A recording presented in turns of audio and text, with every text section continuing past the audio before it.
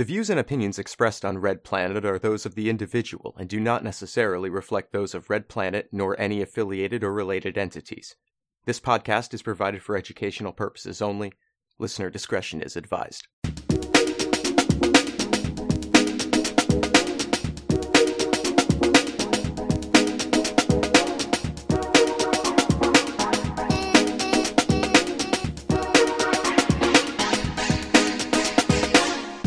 Welcome to Red Planet. This week, tech correspondent Maia Arson Crimew returns to the show for a discussion on how Sneakernets can be deployed to distribute digital information when the internet isn't available, and why you might want to make one yourself. Also, Israel's assault on Palestinians continues as millions worldwide take to the streets demanding ceasefire and activists shut down the factories of complicit weapons contractors.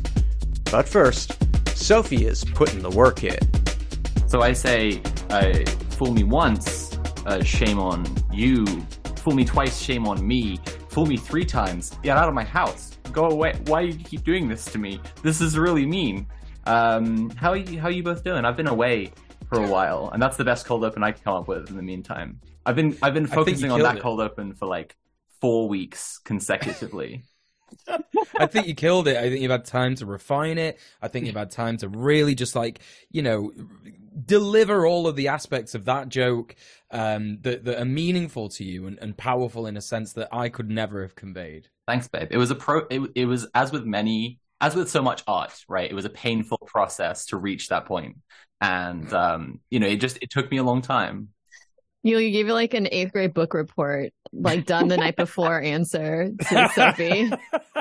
I gave an 8th grade done the night before cold open, so it's only fitting. Hey, it's Red Planet. How are we doing? Hi, everybody. It's our weekly Call Me Roundtable discussion. And I'm going to start discussing by asking a question. That's one way you can discuss things. The question is targeted directly at Kira right now. It's pointed at her. She's chewing. I'm changing the direction of the question. It's going instead to Mule. What was the most base thing you did this week? Thanks for asking. The most base thing that I did this week was help to organise the queer block for the Manchester, coalition of organisations who went out to rally and demonstrate in support of Palestine this weekend on Saturday. It consisted of basically banning people from the WhatsApp group who decided to accuse us of being anti-Semites for advertising the WhatsApp group in queer places, making those spaces unsafe for Jews, apparently. And that was those were the unproductive conversations that we had to ban. And then also organizing people to come down to a particular meeting place and do some banner creation. So we had a crafting evening that was we had food provided, there were great vibes, there were lots of queer people there, and we just made 2 big banners. One big banner that said Queers for Palestine and another one that said No Pride in Genocide, and I made my own personal one that you can see behind me if you are watching the visual representation of the show. This bisexual Palestine. It says this bisexual Palestine. And there's an arrow pointing at Mule. There is, if you are not watching the show and you're one of our audio listeners, my co-host is saying that because you can't quite make out due to the blur of my very good camera that it says in between bisexual and Palestine stands with. It says this bisexual stands with Palestine, and there's a Palestinian flag and a love heart. And a bisexual flag. That does make a lot more sense now that you pointed out. Yes. I didn't think you were Palestine. Yes, lots of people came up to me at the protest. They were really confused. They were like, what do you mean bisexual Palestine? And they wanted your autograph too. They're like, you're the Palestine. Yeah, they wanted to stand with me, yeah. But it was really, really good. And we got lots and lots of attention from people at the protest. And of course, we weren't there to make it about ourselves. However, what we were there to do is demonstrate that Israel's constant pinkwashing about the genocide they're committing in Gaza in the name of queer people is unacceptable. And we were there to show everyone who, supports Palestinian people, that queer people understand these lies. We understand that no one is free until we're all free. And yeah, honestly, just like the amount of people who were taking pictures, who were like coming up to us and like giving us high fives and giving us hugs. At the end, someone came up and gave me like a biscuit. I got like for my peanut, a biscuit, a little biscuit for Peanut, and so it was really, really nice. Obviously, people really understood the message that we were trying to send out, and of course, we'll talk more about the protest itself later. There's a couple of other things that I've done that I'll just really quickly reel off. Standard tenants union organizing stuff, training up more and more activists to help with the tenants union. And then alongside that, I've been doing outreach with a squat. And I'm very excited to say that there's a potential we might be speaking to those people from that squat. It is a queer squat. Basically like a focus, like this squat is for queer people, trans people, queer people of any description. And so, yeah, very, very exciting. I'm sure we would get to this in any discussion with them, but it's an interesting thing people should know that in the UK, because of the squatting law that prohibits you being squatting just to live there, but allows you to do it as a political action or like as a project that you're trying to do something political, it's quite possible to make queer squats into kind of queer community centers and then therefore get legal recognition, which is a really exciting possibility. That is absolutely what their aim is, from what I can tell so far, just from meeting with them. But let's, now that she's finished chewing, direct this question back to Sweet Kira Chats. What's the most base thing you did this week? Well, thank you for asking, Mule. By far the most base thing I did this week was yesterday, where I attended a huge protest for Palestinian rights in Chicago. Estimated about 20,000 people showed up. It's no London, all right? We're no London. We're no 500,000 people, but there was a really Kira's salty because of her tiny. I'm really jealous. I was talking about this before this show started. I'm jealous. I was just like, don't worry about it because it's just a smaller population, and she's like, no, no, I'm not mad. But regardless, it was a really, really incredible showing. Oh God, it was really. First of all, there were so many amazing speakers, and I ended up just crying on the spot from the things I heard because they were so deeply upsetting. There was a man that stood up and was like, 19 members of my family just died. And I was just like, how do I even I just couldn't handle it. It was just so devastating, but there was so much beauty in it. I can't express to you how beautiful it was to see so many people screaming for Palestinian rights in the streets. So many Palestinians coming together, and Arab people and Jewish people were coming together, and some queer people are out there.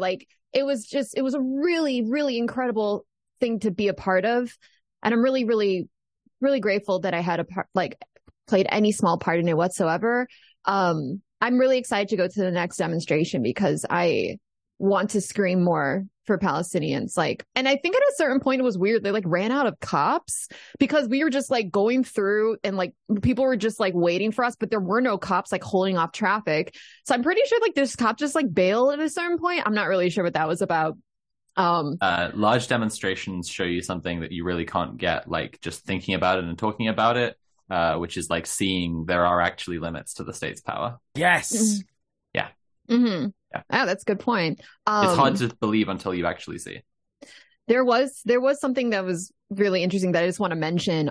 Because there's so much to say about it. But one thing that kept coming up over and over again in chants and in many of the speeches that I heard was people denouncing Biden. They're specifically, I'm not voting for Biden. They're calling out Biden as a war criminal. They're calling out Biden as a child murderer. And it just pales in comparison to all of the white people just running around on Twitter being you have to vote for Biden. No wonder they're doing so much. They're running so much defense right now for Biden. It's very explicitly people are very loudly rejecting and calling his ass out for what he is.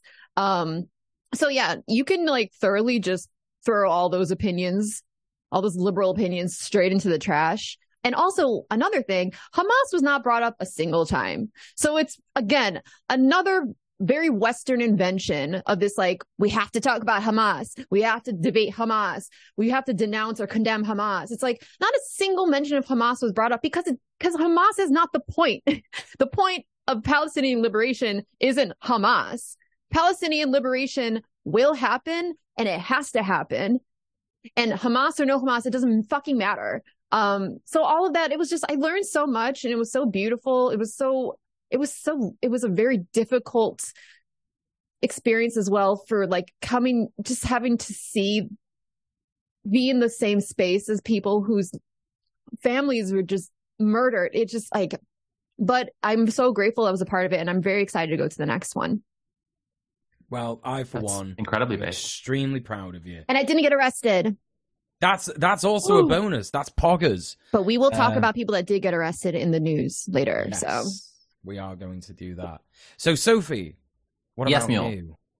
Sure. I mean, I've been off for a few weeks. I've got actually a little note on my phone I've been keeping for what I did that was based. So the first week that I was off, I went to TWT, and I was really expecting this to be the most based thing for that week. TWT is a festival of leftist ideas. There's lots of panel discussions. Jeremy Corbyn was there to give a kind of general flavor of the kind of leftist we're talking about. Like, it's still plugged into a lot of the left wing of electoral politics. There were lots of leftist figures from Labour. Not the shit ones, but it's like the party is so shit at this point, whatever. Yeah, it was pretty cool. The first day there, I was a panelist on a trans panel. The second day there, I was hosting a panel called The Coming Climate Insurrection that I got set up to do basically because the organizer really liked my video, The World Is Not Ending, and said, like, that's the reason we want you there. We want to have that discussion about like the inevitability of like revolutionary action because of climate change. And yeah, it was going to be my most base thing for that week, but it turned out to not be, because it was quite frustrating. I think all of the panelists were quite focused on the immediate short-term goals of their orgs and not on the possibility that like those things won't work and then we'll need more, and that more stuff will that we need to think about class consciousness. Quite frustrating. And also one of the panelists was quite transphobic to me, so that sucked. So the most base thing I did that week instead was earlier that day, I went to counter the Posey Parker demo that was happening in Liverpool the same day, because Posey Parker, Nazi Barbie, the Sheehan Eva Braun, was there to protest the Labour Party conference and basically tell Keir Starmer that he needs to be more transphobic. Yeah, it was chill. I went unmasked because I get recognized everywhere. I've accepted a certain, like, I'm going to get recognized. I don't want to inspire like bad block practice among comrades by looking like I'm doing it but doing it badly. I'd rather just be like, hey, it's me. Yeah, it was cool. That was a good turnout of anti-fash. Did get shoved a bit by one fascist. I found his stream later, and he apparently whispered into his camera, "Oh, they always fall for it." And what he means is that when he like just physically assaults people get mad and start yelling at him for that. Oh, they always get so mad. They're so triggered that I assaulted them. Oh my God, it's like an IRL chatter. Which is very funny because like I was blocking his camera and getting him out of the crowd, and that succeeded. And he seemed to think that he'd like baited me and succeeded at some kind of trick when he actually did not get to do what he wanted to do because I blocked his camera off. Anyway, cops intervened and told me to stop antagonizing him. So which side are they on? Right, that was the first week I was away. I got 3 to go. Sorry. Here we go. The week after, I did some really interesting like theory formulation that's kind of I'm not going to go into because I'm aware of eating up time, but it's to do with the systemic and the systematic, and it's going to be in some writing that I'm doing soon. It's hard to explain why it's based. I'm just telling you about my excitement, basically. Week after that, there was a community security thing to do with some trans lesbians I know. Can't talk about the details of it, but it's good to be kind of involved in active processes of community like well-being in that way, being able to make sure that people are safe. This is something that like we don't talk about because it's where there's this kind of spectrum between organizing and communizing, right? Where people are in community and their communities need to get organized, and they're in organizations and their organizations sometimes need to be a bit more of a community. And when the based stuff you're doing is in community, it's like it doesn't have a member role name or whatever, and it doesn't have like assigned duties. So it's not something you kind of discuss and map out in that way. Nonetheless, it's happening all the time, and it's important to remind people that it's there, especially in the queer community, but I think in a lot of marginalized communities in general. And then this week, I actually had a tremendously shit week. It was the reason I was off last week. Something bad happened before the show, but several partners came to take care of me, and then I had a kind of soft and insulated week of like my partners taking care of me and me being progressively better and better. And I spent the last couple of days at my girlfriend's parents' house, and we went on a little mushroom foraging walk, and that was I put down in the list for most base thing queer joy, because I was just taken care of when shit sucks. And if self-care can be a most base thing, then I think being cared for in queer community can also be a most base thing. And that's my answer, but I'm not done. I'm still on a roll, because guess what? There's a based viewer this week. Gwen has written in to tell us about Nora. The two of them are part of a plural system. So this is the text that they've sent us. We Are the Witches, a plural system that's part of Kira's community. And we're here to submit a based thing our member Nora did this week. She was re-elected as the comms officer of a tenants union branch in our city and has been working since then to spearhead the media side of a rent controls campaign. She is quoted in a local newspaper article discussing a recent direct action she helped coordinate. She's also been attending Palestine demonstrations whenever she can to show our union's solidarity with the oppressed people of Gaza, the West Bank, and beyond. Very based. Thank you for telling us about that, Gwen. We want to know what base things you've been doing. So please, you can send us a message on Twitter, Instagram, or TikTok, or an email to based@redplanetshow.com. Include your name and pronouns if you like, and what you've been up to, and we may shout it out in a later episode. Whew. Okay, I'm done. I'm done. I've said so many words. Someone else say some words. Mule, tell me some words. Okay, it's time to tell you some of the worst words that you're going to hear. But we're only going to be focusing on one bad news story. We have 4 news stories for you today, and this first one is the worst one. So please brace yourself. This one is, of course, about Israel flattening northern Gaza and the increasing violence in the West Bank. Friday the 27th of October saw the most violent and destructive assault on Gaza in recent memory, with airstrikes and artillery completely destroying multiple neighborhoods and areas on the north side of Gaza, killing hundreds and injuring thousands. Today, the death toll in Gaza has reached 8,000. Gaza's health ministry has announced it was mostly women and minors. It's expected to climb even more rapidly as Israel presses its ground offensive. Tanks and infantry pushed into Gaza over the weekend, and most communication with the outside world was cut off due to Israeli bombing, destroying vital infrastructure like telephone and internet cables. This comes as Israeli Prime Minister Benjamin Netanyahu announced a second stage in the war.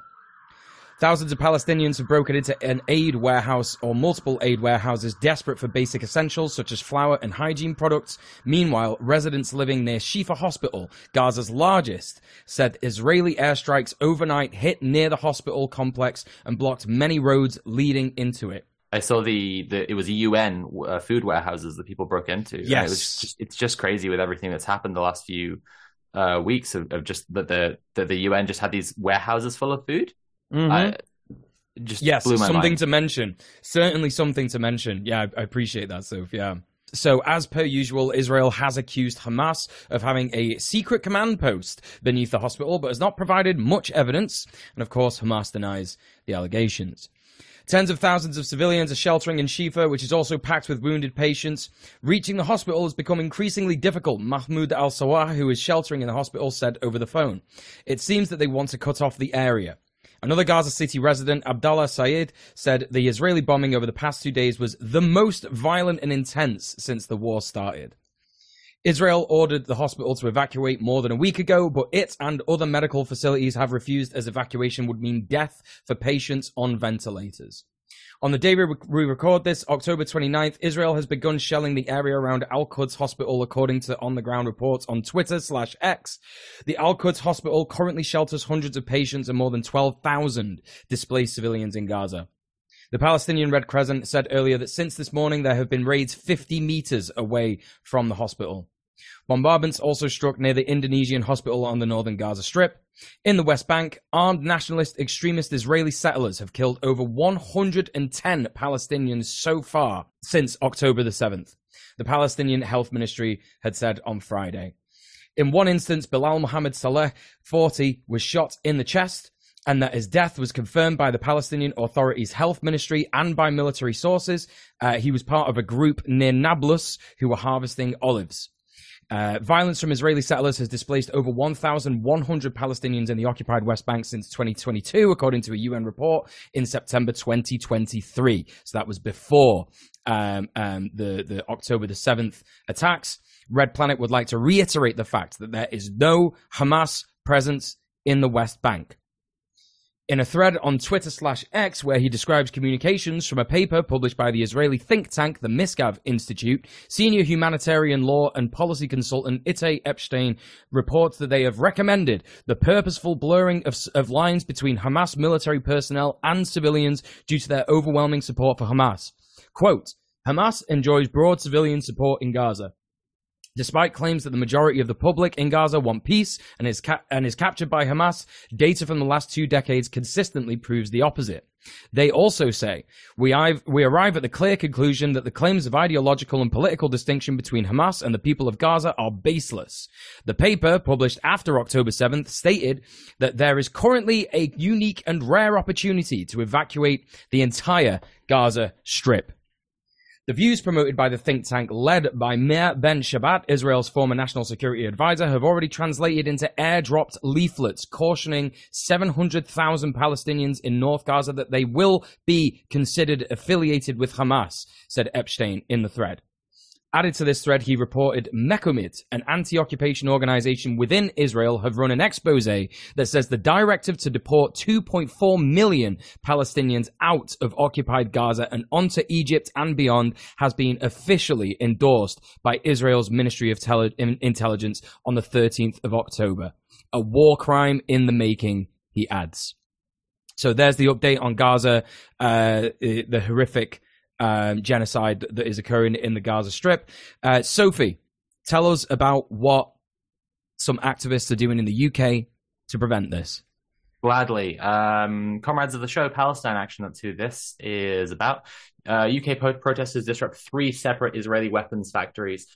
Trade unionists, workers for a free Palestine, shut down Elbit Systems in Kent by blockading both entrances, calling for an immediate ceasefire and an end to all weapon sales going to Israel. I honestly, I cried when I saw this. It's dozens of trade union workers who've gotten together to join in with Palestine Action. Up until now, if people have been following Palestine Action, they'll be aware how much the actions are like a few people who are there because they care about Palestine, doing direct action together, but it's not been like such a broad kind of solidarity before, and just seeing the workers show up. I mean, it blew me away. This kind of solidarity is just incredibly moving. In a show of solidarity with Palestine, around 150, there we go, trade unionists and activists blockaded the site of Instro Precision Limited in Sandwich, Kent on Thursday.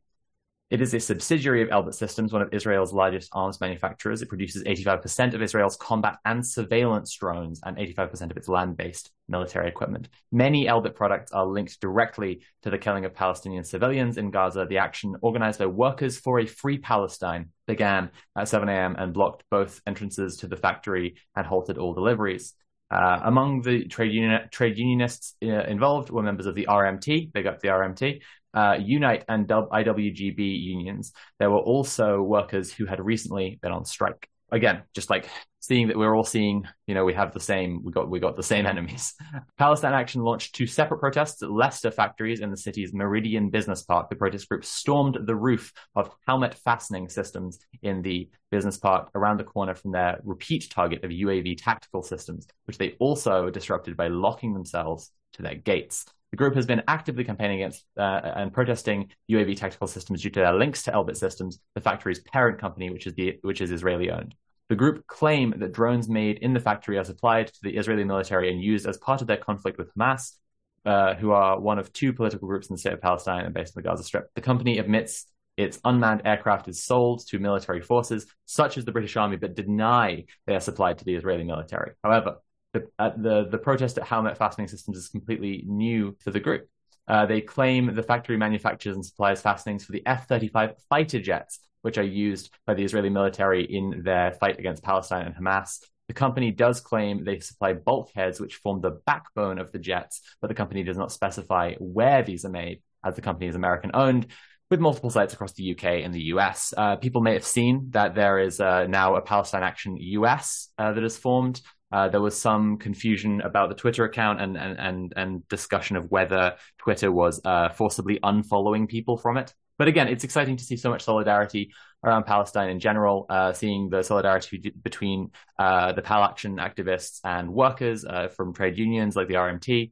The fighter jets immediately as well is reminiscent of Nate Pazaran, right? I'm immediately thinking of the kind of solidarity that can really surprise us, where we think, or we're made to think that the working class are, uneducated, apolitical, and ignorant, and then we see them stand up and tell the bourgeoisie what's what. Right. Kira, do you want to tell me about some other activists doing some stuff in support of Palestine?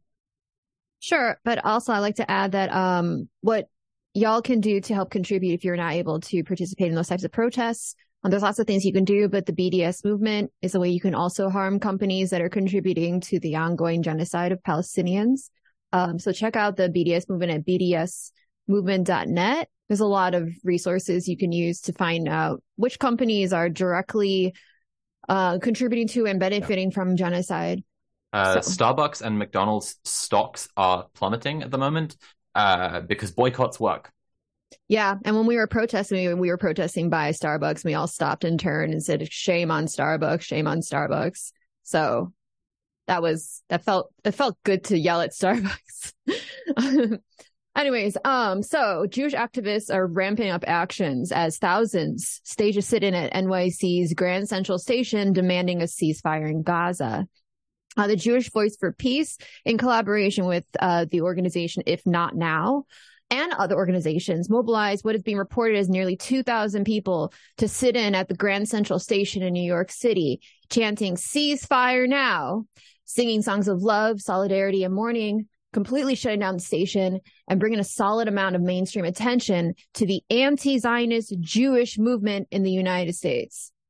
The crowds could not be contained by the station, and there were reported to be 2,000 to 3,000 people in the streets outside. If Not Now comes from one of my favorite Talmud quotes, which is, if I am not for myself, who is? And if I am only for myself, what am I? And if not now, when? Thank you, Soph. Although most news sources like the Daily Mail focus on the amount of people arrested, it was undeniable in any of the reports that Israel does not speak for all Jews, and it's in its desire for the extermination and ethnic cleansing of Palestinians. Jewish Force for Peace on Twitter said that rabbis, elected officials, celebrities, elders, and children joined together, shutting down business as usual to send a loud and clear message of mass refusal in the face of genocide. Nearly 400 were arrested. For what crime is uncertain, and we are awaiting information on whether they'll be charged and tried and what for. We will also await details on a possible bail fund for the people affected. Prominent Jewish anti-Zionist cartoonist Elie Valley? That's right, Elie Valley, yep. Thank you. And actor model India Moore were among those arrested. And also I wanted to note there's some visuals from that arrest which were deeply disturbing. I'm sure to everyone who's aware of the history of Nazism, the police brought buses and forced Jews onto buses to take them away, to silence their speech against genocide. If that's not chilling as hell. And then Eric Adams thing. And then Mayor Eric Adams, yeah, and the police were then in the future they issued a statement saying that Jews should not be attending any pro-Palestinian protests for their safety. The condescension, the complete and utter anti-Semitism of shutting down Jewish voices, forcing them away on buses they brought for that purpose, and then speaking for them, and the audacity, the absolute audacity of them saying that for your safety, you should not attend these protests. Well, we got to keep them safe from the police, babe. Right. Not to mention that Arab Jews exist.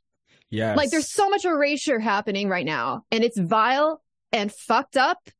And I just want to take this moment to yell into this microphone and say that, because it is deeply upsetting and deeply disturbing. I'm very upset, as you can see.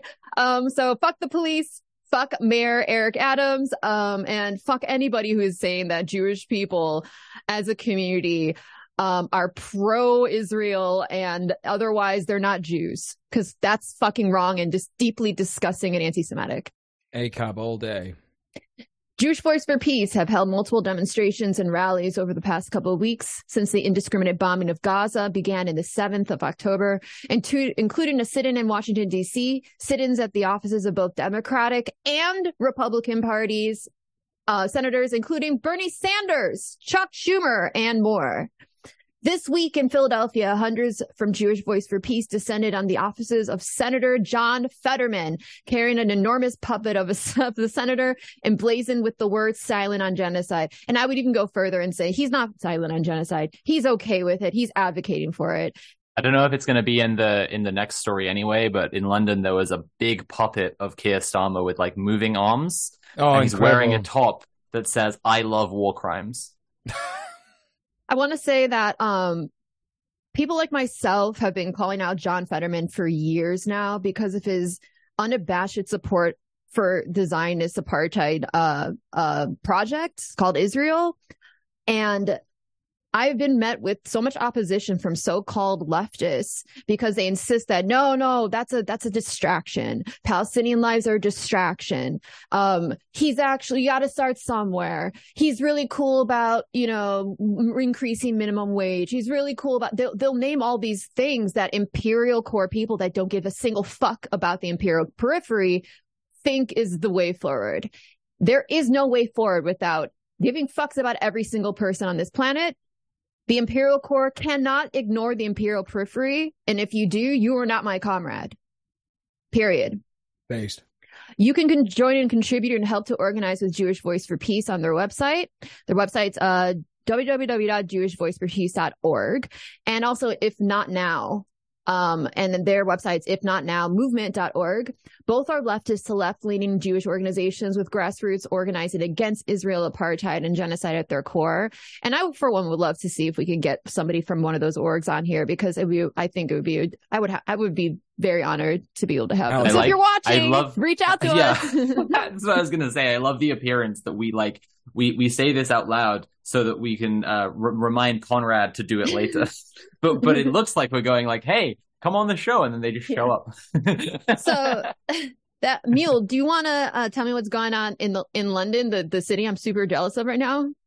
Well, Kira, not just London, but 500,000 people marched in London, and millions more around the world have been showing their support for Palestine, demanding a ceasefire in Gaza and the West Bank.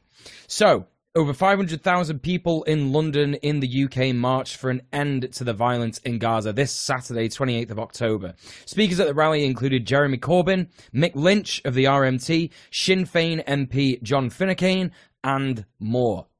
The march began near Charing Cross Station and went across Westminster Bridge around the South Bank and then over Waterloo Bridge down to the Houses of Parliament. If you're watching Red Planet Live right now, or you're watching the VOD with the visuals, you'll be able to see the absolute vast amount of people that is incredibly overwhelming. I don't think I've ever seen this many people, unless we're talking, like Sophie was saying before the show, from 20 years ago when everyone was protesting the Iraq War. Absolutely wild to see. It's just absolutely incredible. The size of it was nuts. There have been a lot of big protests recently and big strikes and marches, but so a thing that often happens, because the bridge you're looking at in that footage, a lot of bus routes from South London that pass through Elephant and Castle, Waterloo, whatever, end up going across there or the neighboring bridges. And when there's a big protest, sometimes the bus will divert just before the other side of that bridge because they can't get closer because there's too many people marching. Here, they stopped in Elephant and Castle. The buses wouldn't go further than that, which, if people know the geography of London at all, they know that's just crazy. It means that they were casting such a huge net of the disruption that's caused to services. Yeah, it's the biggest pro-Palestinian demonstration in the history of the UK. So just think about that. Moving on, a march also took place in Manchester, city of your boy, Donkus, Jonkus, Monkus, Dr. Joctor Mule, which saw over 20,000 people march from St. Peter's Square to Barclays Bank headquarters on Deansgate to draw attention to the fact that Barclays Bank holds over £1 billion in shares and provides over £3 billion in loans and underwriting to 9 companies whose weapons, components, and military technology have been used in Israel's armed violence against Palestinians. Palestine Action broke the windows of Barclays Bank in Manchester this week to demonstrate just how they feel and how everybody feels about this vile, wicked financing of genocide. The march then also stopped at Foot Locker on Market Street, which sells an abundance of Puma-related athletics clothing, to highlight Puma's sponsoring of the Israeli football teams in illegal settlements all over the occupied territories. In Chicago, 20,000 people, including our sweet Kara Chats, rallied in the streets to echo the sentiments of a ceasefire. According to Al Jazeera, an estimated 100,000 people rallied in the southern Indian state of Kerala in solidarity with Palestine. In Malaysia, a large crowd of demonstrators chanted slogans outside the US Embassy in Kuala Lumpur. Addressing hundreds of thousands of supporters at a huge rally in Istanbul, Turkish President Recep Tayyip Erdogan said Israel was an occupier and repeated his stance about Hamas not being a terrorist organization. A stop clock is correct twice a day. Erdogan is a piece of shit, but he's right. He's absolutely correct. Protests were also held. Maybe we can hand it to him once as a treat. We can slowly, gingerly hand small, tiny trophy to him that is probably going to dissolve when he puts it in open air or something. Anyway, there were also protests in the Iraqi capital of Baghdad. Palestinian protesters in Hebron in the occupied West Bank called for a global boycott of Israeli products. Don't contribute to the killing of the children of Palestine, they chanted. Some cities in France have banned rallies since the war began, fearing they could fuel social tensions. But despite a ban in Paris, a small rally took place on Saturday. Several hundred people also marched in the southern city of Marseille. Thousands also rallied across New Zealand, Aotearoa, demanding a ceasefire, including our sweet Timothy Conquest of Dread. In Wellington, organisers of the March for Palestine said 4,500 people joined the protest, which walked from Civic Square to Parliament. In Auckland, organisers estimated 7,000 people marched from Aotea Square to Britomart. Rallies also happened in Christchurch, Dunedin, Hamilton, Hastings, Nelson, Palmerston North, and Whanganui. I hope I pronounced that right. Please forgive me, Tim. Dunedin, actually. Oh, Dunedin. Oh, that one. Oh, sorry. Yeah, you're right. Samira Zaitoun from the organization Justice for Palestine, which organized the Wellington rally, said it was to show we stand with Palestine. We stand for justice, human rights, and international humanitarian law. She also added, water, land, and life are inalienable rights, and it is unacceptable for Israel to have control over these things. This is not a controversial or radical ask. Thousands of pro-Palestinian demonstrators marched during a rally in Toronto, in Canada. Despite hundreds of accounts of Polizei brutality against German demonstrators over the last week, thousands of participants walked solemnly during a demonstration in solidarity with people in Gaza in the Kreuzberg district of Berlin in Germany. Protests also took place in Rome, Brooklyn, San Francisco, Detroit, Geneva, Oslo, Stockholm, and many, many, many more towns and cities all over the world. The message is clear. Despite what the leaders of the imperialist nations of the UK and Europe say, the entire world stands with Palestine and wants a ceasefire in Gaza. Students on over 100 college campuses also walked out of class on the 25th of October to protest America's complicity in Israel's mass bombing of Palestinians in Gaza. Hundreds of artists have signed an open letter to Joe Biden calling on him to intervene and call for a ceasefire in Gaza. Some of the artists include Ben Affleck, Channing Tatum, Drake, Jennifer Lopez, Mark Ruffalo, and many, many more. You can see the full list of names at www.artists4, the number 4, ceasefire.org. And finally, thousands of writers have called on the international community to act in a statement of solidarity with the Palestinian people, detailing Israel's war crimes, including the use of white phosphorus, among many others. The statement ends with, quote, "We act alongside other writers, scholars, and artists who've expressed solidarity with the Palestinian cause, drawing inspiration from the Palestinian spirit of sumud, steadfastness, and resistance. Since 2004, the Palestinian Campaign for the Academic and Cultural Boycott of Israel has advocated for organizations to join a boycott of institutions representing the Israeli state or cultural institutions complicit in its apartheid regime. We call on our colleagues working in cultural institutions to endorse that boycott. We invite writers, editors, journalists, scholars, artists, musicians, actors, and anyone in creative and academic work to sign this statement. Join us in building a new cultural front for a free Palestine." Some of the writers named are Sarah Schulman, Tiana Reid, Sarah Ghazal Ali, and many, many more distinguished and notable academics, poets, and authors. You can see the full list of writers named at www.writersagainstthewarongaza.com. These are just some of the incredible actions that people all over the world are doing right now to fight for an end to the extremely inhumane extermination of beautiful and vibrant human life in the Gaza Strip.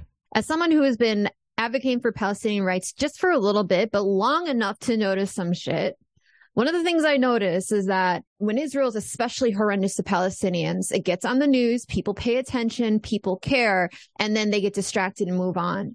Because Palestinian lives, to so much of the world, at least my impression, maybe some people care, but then they will move on because they'll still consume their lives as if it's media, as if it's an opinion to have and to debate, or some sort of, something that's not actually in contact with the actual reality of what Palestinians experience. I implore everyone watching right now, do not let up the energy. Please keep fighting for our Palestinian comrades. Please don't get distracted and think, oh, I'm sick and tired of hearing about this. They're sick and tired of living it. It needs to end. And we have the power to stop it if we keep fucking fighting. So please, I implore you, keep fighting, keep up the energy, and do not let Palestinians just be forgotten. Or if there's a ceasefire, that's nothing. A ceasefire is something that Israel doesn't respect. We've seen it time and time again. A ceasefire doesn't stop the occupation. The ceasefire doesn't stop the settler violence against Palestinians. None of this stops. We have to fight for an end of the occupation. So please do not let up the steam on this. Yeah, one of the chants that we had in Manchester was Gaza, Gaza, don't you cry. We will never let you die. That one killed me. That one's like... Yeah, I think it's really important to say, like, the ruling class, the establishment, then the Western powers, like, all want to make this, like, an informational war of attrition. Like, when you see Keir Starmer, like, support war crimes publicly, and then when he's called out on it, his answer isn't, like, to change his position, apologize, or even double down, but just pretend he didn't say it. And when you see, like, Joe Biden, like, tell us that we shouldn't believe Palestinians' counts of their own, like, death counts and their accounts of what's happening to them, right? Like, this condescending shit is for a reason, and it's just to create, like, noise that will exhaust us. And we can't let noise exhaust us. We have to just keep returning to, like, what we know of what is happening and what Palestinians are telling us, and pushing harder. And yeah, like, I think that there's an interesting discussion to be had in the ways that they'll try and waste our energies, but it's just really important to see that they are trying to waste our energies, and then to know that that means that we need to just keep the pressure going, because they wouldn't be trying to if it weren't working. And it is working, right? Like, it is, I mean, we've just heard the huge list, right? We've just heard, like, how much support's been coming out. Yeah. And now we're bringing it right back round to Sophie again for another news story. Yes, well, I want to tell you about the hacking of the second largest insurance company in Russia that's called Roskosstrak. But I'm not going to yet. You know why? Because I'm gonna tell you a brief reminder instead that the show is supported by our patrons over at patreon.com/red_planet. What we're working towards is we've already gotten enough money to be able to pay our wonderful producer Conrad, who does so much for the show. But currently, Conrad also is taking on a lot of editor work, and he would be freed up to do so much more. And so much more of the editing would be done solely by someone who's focusing on it if we hit our next goal and we're able to hire an editor. If we check out patreon.com/red_planet, we are already like really close to that goal. And yeah, just a little more support would make the show so much better in so many ways. Like I say, like Conrad not having to do the editing, he's already helped the show so much. I think like longer term fans of the show can see this enormously.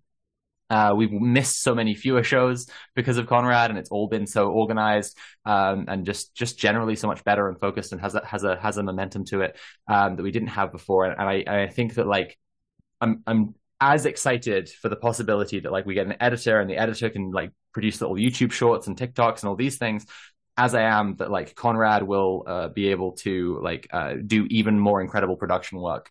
And make the show even better. So yeah, again, check us out at patreon.com/red_planet. Do we need to say anything else about the Patreon, Mule and Kira? I don't. We're just really close to getting the. Yeah, I think it's just worth the editor.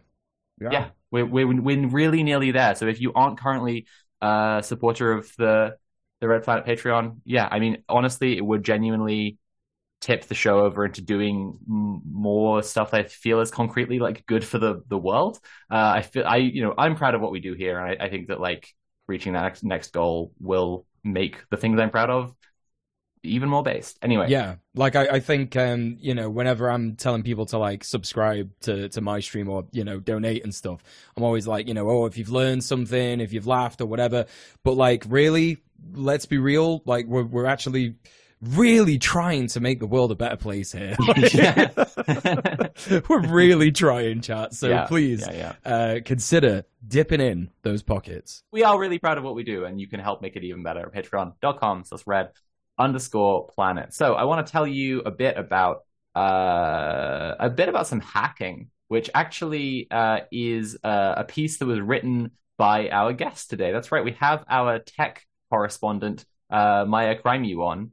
Once again, it's always a pleasure to have Maia. The story is that the second largest insurance company in Russia, Roskosstrak, has been hacked, revealing just a ton of data, which I don't know if I'm the best person to get into it. But luckily, the best person to get into it, who wrote the piece that I read, and that's all the information I have anyway, just joined the call. So, hey, Maia, it's good to see you again. Hi, Love the hair. I'm happy to be back, and yeah, I have new hair now. I actually have a haircut again, so that's an upgrade since I was here last time. Looking so good. Yeah, do you want to tell us a bit about Roskosstrak before we get into the main topic for today? The first thing I need to say is that I have a regret about what this article is titled, because I don't speak Russian, right? But like immediately after I posted this, I had like 5 people point out to me that Roskosstrak is a really funny name for an insurance company, because the last bit Strak is like a shortening of the word for insurance. But Strak also just so happens to mean fear in Russian, so they are just called Russian government fear by accident. So yes, this is the Russian government fear insurance. Nice. I look forward to Rishi's scary, spooky insurance house opening in the UK. Yeah, this is the result of me finally getting back into doing some writing after taking a bit of time off, catching up with my sources, like just being like, hey, yo, what have you been up to? Do you have anything to write about? And I kind of got back to the thing of like, yeah, I just hacked like a bunch of big things in Russia. But like I need money right now. So like this is definitely going up for sale, not just being dropped, whatever. Like I'm fine with that. But like we talked it through for a bit, me and like the sources, and they were like, yeah, okay. They agreed with me that I would get to cover this data exclusively. I'm not allowed to share it with anyone, but hey, it means at least some of this data got covered. which was very interesting to do, and also very easy because like the main thing we have there is a really massive database of 730,000 Russian citizens, basically all their personal data, even like passport scans and passport numbers and addresses and everything. And the funniest thing is there is a field, is public official. You can just search for all the public officials. Awesome. Who are insured with this company. I love a well-formatted database so much. Yes, it's so cool. So yeah, basically there were a bunch of them. I then went to working on figuring out who these people are, with like a bunch of Googling at some advanced work with some help from other friends who are even better at OSINT than I am, or at least at specific parts of it. So yeah, we were able to identify like most of them. Some of them we didn't conclusively identify, but they were very sus. There's one guy who's not mentioned on this list, which just does a lot of volunteer work for his village. Like a lot. Like he's very popular for his volunteer work, and they keep writing articles about how he does volunteer work. And he's marked as a public official. There is no record of him being a public official anywhere, though. Yeah, who knows what's up with that guy. Also, he's like being paid for the volunteer work by the government, which makes it not exactly volunteer work, but we didn't quite understand what the deal with this guy was. But like, yeah, on the surface, just like some guy. But yeah, maybe it's also just a data error, but it was interesting to find out about this guy anyways. But yeah, there are some pretty big people on there. There's like at least one person who's actually sanctioned on there, who's like the Major General of Justice for a region, as well as the head of like a directorate for the SKR, which is one of like the intelligence services in Russia. They are like the intelligence service above the other ones, at least above the police ones. They are like the anti-corruption service. They get to investigate other government services, which is kind of cool. Yeah, there's also an agent from that same service in the same thing again. He was also voted the best investigator in his entire region. That's why we know that he is an investigator, because they wrote articles about him being the best investigator. Otherwise, he would not have been Googleable. So, thanks. Yeah, various other people. A lot of them are also like spouses of like important people.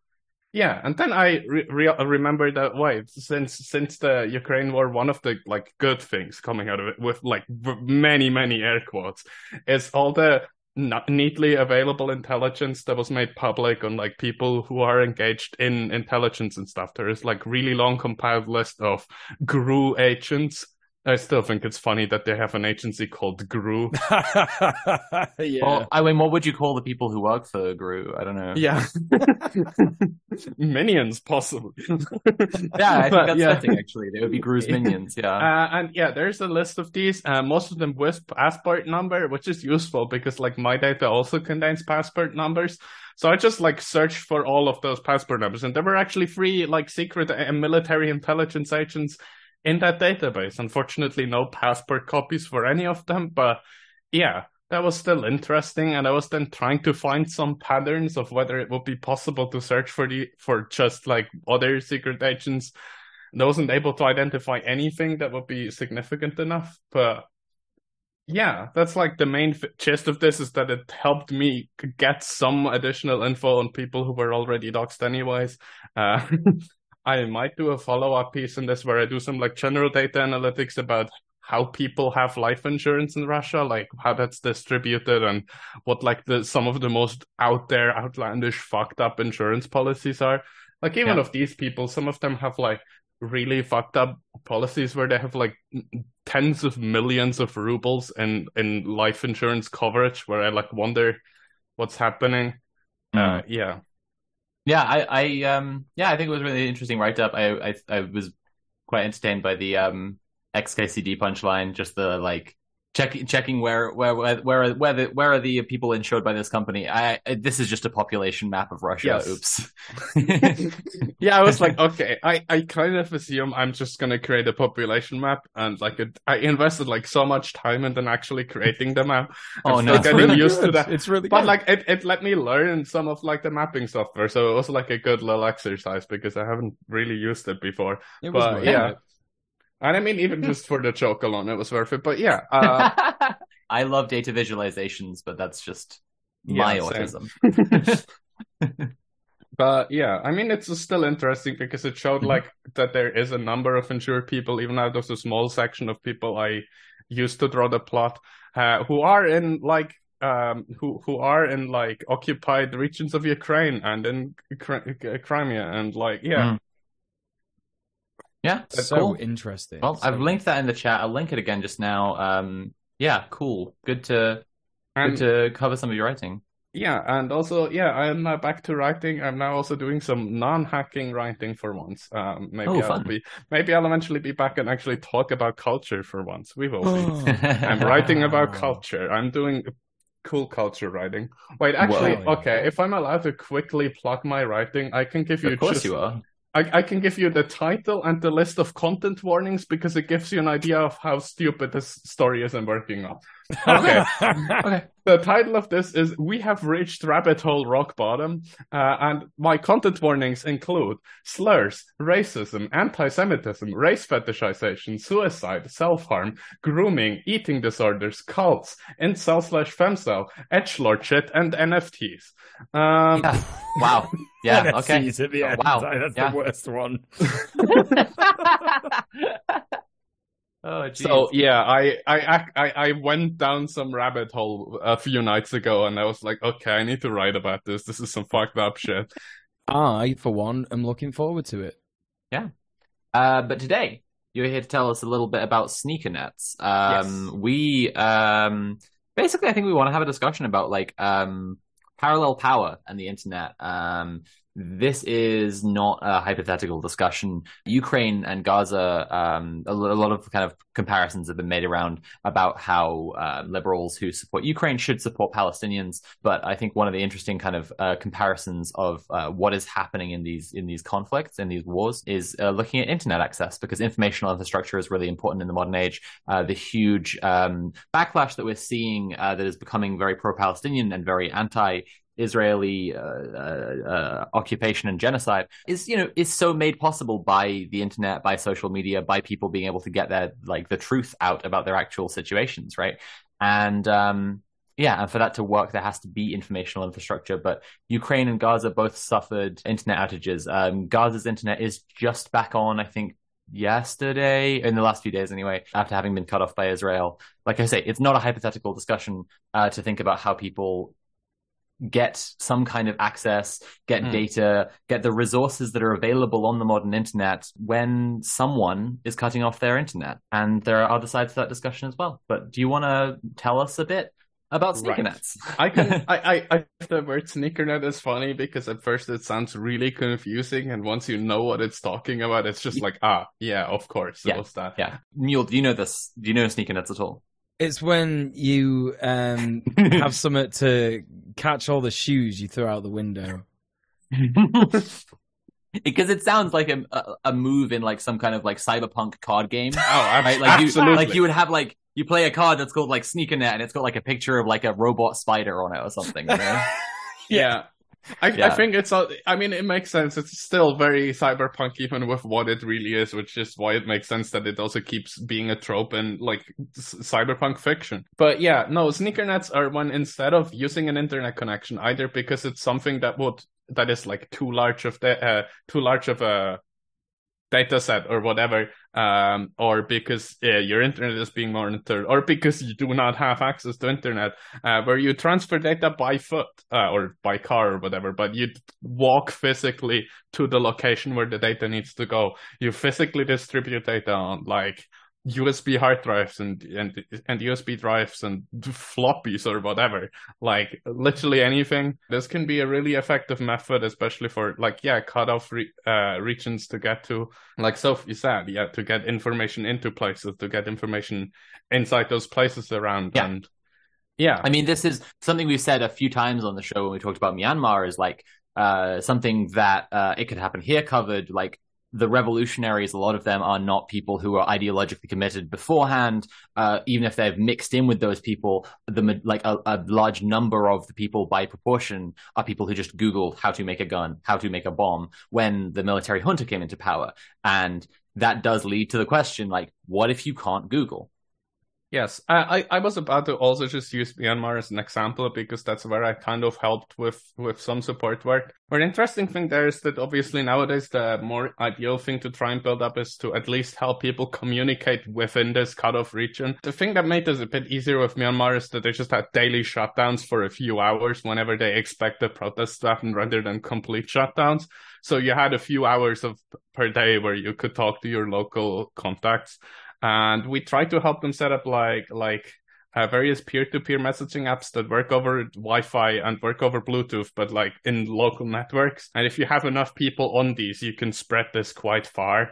And these are usually also encrypted, so you actually end up with something that's also way harder for intelligence to monitor. You must construct additional pylons. Yes, that's always the important thing to consider here as well, that you're obviously fighting with intelligence on another front, and on the front where they're usually way quicker to act in situations like these, especially because this is like the bread and butter of what intelligence is actually good at, is sending a guy somewhere. Like, especially in a war situation when it doesn't matter if that guy has to shoot a gun. Like, now I do think that's always important to consider, especially when you are physically moving things. So I think what's almost more important is like trying to build up local networks that are not dependent on a link to the outside world. So you at least... Because the first thing you need to prevent is people just panicking while the internet is shut down. You need to at least keep the local communication going. And then the next step is trying to get a connection to the outside as well, once like at least coordination can happen. Because like the idea with the shutdowns is, first of all, obviously that no videos appear on like social media internationally of like genocides happening or whatever, or like killing happening, or just any kind of repression. And also to give you more time to collect people's mobile phones or whatever, like, because people can't post in the moment. So you have like so much time to get rid of evidence. Well, I think talking about that side of it is really important too. I think we should definitely spend some time on like that local intranet. Absolutely, yeah. But like the thing about like the local thing is that you at least that way can still do coordinated action. You can do coordinated protests. And I think for that, at least the real-time network is important for the local connection. Getting to the outside, that does not need, like, ideally that's as fast as possible, but that's like where it's like, as long as information gets in and out, we are like already doing better than while everything is cut off. And I think that's more where the physical stuff then comes into play, where you like, where like, especially if you have a local network, you can collect all the data from that, or you can have some people collect the stuff there that's important and get that out and get stuff in and distributed to people. I also think it's interesting to see how many examples of real-time uses of like this stuff there is. Like especially like one of the more recent examples is like Afghanistan, but not in the context of like very much the ongoing conflict, but after the conflict, we like, not that there's no more ongoing conflict, but now that it's like the Taliban governed, we have these cars driving around with internet content who give this out, where you get access to like international content rather than just whatever your government wants you to access. And this is like a common theme with places that have a fairly strict firewall or cut off, where there will be like entire groups set up and dedicated to like giving out movies and giving out porn or whatever, just giving access to media. And I do think that's interesting. And also sometimes like news story roundup. And despite being in cars, that's still a Sneakernet, right? That's like they're taking data physically from one place to another. Yeah. Yes. And like handing it out. And usually it's like weekly or like daily things where you either get like the news of the last week on a hard drive, and then you can read through that if you're like subscribed to it, and things like that. I do think that's interesting. I think Sneakernets are somewhat hard to do like in an active conflict because of like the amount of data that changes so quickly, and it's not quick. Like that's kind of the whole thing with it, is that it's obviously way slower than the internet. So I think it's useful to get like evidence out of crimes that are happening. I don't think it's as useful to like actively do communication and coordination, but you can obviously also get info from the outside in again. That's like intelligence and what's happening on the other side or whatever. But still, Yeah. I mean, I think that's really important as well. Like when we talk about when there are people marching, right? If we're using Gaza as our example right now, like if there are people marching all around the world, but Gaza has its internet cut off, then like one of the kind of tragedies, and also I think probably demotivates people from wanting to protest is like the idea that the Gazans won't see it, right? But like getting an update, even if it's not like strategically important, that people are demanding change around the world, right? Yeah, I think that's also the important thing about like how much of like the Sneakernet stuff that exists in the real world and is like a big thing, big enough for example, Wikipedia to write about it or for me to just know about it, is that like a lot of it is like just media. It's just things to keep your brain, like you need to somehow like be able to take a break if you're in like a situation like this. You need to like as much as hard as it is, I feel like that's also very vital. The interesting thing with Gaza is that we still sometimes have some satellite communications working. I mean, now I think the internet is back. I don't know. I haven't read the current status again, but earlier today, at least, Palnet was able to get connections working again, at least for parts of Gaza. So, yeah. I mean, a lot of the internet access discourse that I've seen has been about Starlink and about whether Elon Musk will be everyone's billionaire superhero. And he does this all the time, by the way. Well, he provided internet for Ukraine and then basically said to the American government that if they didn't take it over, he was just going to give up and walk away. Yeah, I think he just cut them off at some random point or something. Like he's been doing this for years, where whenever there's any crisis, he has to pretend to be the savior just so he can get more tax cuts or whatever. Like all the way back with the story that is like part of why people started hating him, which was the whole like the cake thing. Yeah. Mm-hmm. Like I think that's like where a lot of the current arc of Elon Musk started, is around then, because people started disliking him in public. But yeah, that's besides weird pedo guy saga. Yeah. Oh, how the years have started coming and not stopped coming. Yeah. Why are we talking about whether billionaires will save everyone? We should be talking about what we can all do together. My opinion on it is that if he actually does it, it's gonna be useful, at least in short term. It's not gonna last. And honestly, I just don't really care. Like, it's just an image campaign. I do not care about the image campaign of some billionaire. Like, I also really don't think he would even consider doing Starlink in Gaza, because he is so overtly white supremacist yes. And extremely anti-Semitic as well now as well. Like, we're talking like, you know, for real anti-Semitic, not like I don't like Israel.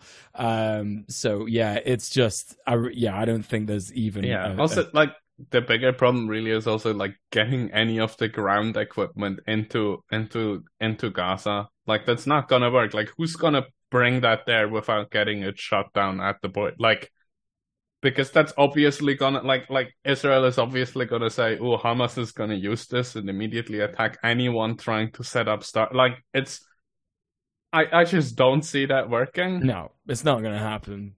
I'm gonna say the Hamas run Starlink needs. I do think Elon at some point started saying that he is gonna do it just for humanitarian organizations. I still don't see that working, but like at least they possibly feasibly have a way to get equipment into Gaza. Like, but yeah, I don't know. Apartheid Clyde provides internet to your region as you're being genocided, but he doesn't give you the Wi-Fi password. Yes, basically. I also want to note that I forget exactly when he did this, but he's done things where there's like conditions where he says like for instance, I suspect for this situation, that when he's providing Starlink for humanitarian organizations, that his idea of what a humanitarian organization is going to be magically like extremely slim or impossible to satisfy, because he's done stuff like this before where he's like, hey, I'll give this much money if you just, present to me this specific type of entity that at first I gestured towards it being like, oh, obviously there's many organizations that fall under this category, but now that I'm talking more, it turns out there's no organizations that could possibly fall under this category. I think this also reminds me of the story when he was like, if anyone can prove we owned Emerald Mines, I will give them $1 million. And his dad immediately went to the media and gave an interview about how they owned emerald mines. Because like, first of all, his father is also an asshole and is fairly shameless about the whole having owned an emerald mine thing. And like, he was also like, okay, give me $1 million, son. I think he also said, I didn't know that last bit. That's so funny. I think he also said that he would give money to people that will show him like ways that you can hack a Tesla. I do remember that. Tesla is one of the most is one of the companies that like is the most aggressive against people who do car hacking to improve security of cars. I don't know if this is still true, but like I used to have friends in the car hacking community, and Teslas are the most fun to hack because they're so bad, but also they don't take it that well. But yeah. Oh, I just want to say that, like, if flipper zeros, you can program them to pop open the charge port for Teslas. You can't do that with flipper zero. Oh, see, there's a flipper zero. Yeah, it's actually apparently super easy, and they have never fixed it, and it applies to all Teslas. You can just drive around and boop, boop, and like see them all pop open. So I'm excited for Elon Musk to compensate, you or anybody else for having this exploit, because that's what he does. What you really want to see is whether you can fucking double the battery life of the Tesla, because the full size battery is installed in all of them, and the battery life is artificially halved if you pay less. It's the good old thing where having 2 production lines costs more than just making 2 price classes and limiting it in software. That's true of so many things. There was like a hurricane or something. I can't remember the exact details of it, but there was an extreme weather event, and Tesla temporarily let people who don't pay more just have double the battery life so they could drive further and get out. That is just like also just the most Elon shit and the most straight out of cyberpunk shit. But yeah. I think this also reminds me of the one thing where like HP is selling printers for cheaper that only work over Wi-Fi. And then like one of them has like a sticker on the back that says Wi-Fi only, and then it has a sticker below it. If you peel it off, there's a USB plug. You can plug it in and use your printer with USB, because it's not even disabled in the software. They didn't even bother to do that, because even that they just put a sticker over the USB part. I would expect nothing less from the company that created the Palestinian recognition system for the IDF. Mm-hmm. Boycott HP. Okay. Yeah, I mean, also HP, horrible company anyways, also from a technical standpoint. Like, right. Like, I don't know. It's capitalism, right? It's capitalism, It's just revolting nonsense. Love a good bit of capitalism. They're at the forefront of making technology like Gillette razors, so... Okay, we've maybe talked enough about Elon Musk. Yes. Let's talk more about how the people can provide internet. I don't think we got like a direct definition of Sneakernets down, but it's about the physical sharing of. Yes, it's when you get USB plug. Listen. Let's see if the explanation has worked. It's me, your boy, Donkers Jonkers. Do I understand? It's when you get a USB stick and that's got like a bit of the internet on it. Or just any data you want to share. It's like, also the funny thing is it even still counts as a Sneakernet if you send it via mail, where we get to all these funny student experiments where they try if FedEx has a higher bandwidth than their internet connection between 2 unis, and usually FedEx wins because you can just send big hard drives and transferring massive amounts of data. This is another XKCD punchline, right? This is that when will the internet get better bandwidth than FedEx? The funniest thing about that is the quote, the citation for that is actually a what if, which is the Randall Munro like actual science thing, which is like Randall Munro is the guy behind XKCD, and he also has like made like 2 books now and like lots of blog posts where he answers like people's random like questions that are kind of weird nerdy shit. Like, it's like, when will the internet be faster than FedEx? And that's actually the citation in the Wikipedia article, because it's the most like well-written researched piece on this topic. That's pretty funny. So when I was in the Boy Scouts and my friend brought a bunch of movies on his iPod, and then I watched Heath Ledger's performance in The Dark Knight on a screen this big, that was a Sneakernet. I think is the important thing to get across here. Not I mean, not per se, because you didn't copy it off the thing. If you then took the iPod and copied it onto your iPod, That's a good point. Which, by the way, is legal. File sharing among friends, even of copyrighted works, is legal in most jurisdictions. Just so you know, only one of you has to commit a crime.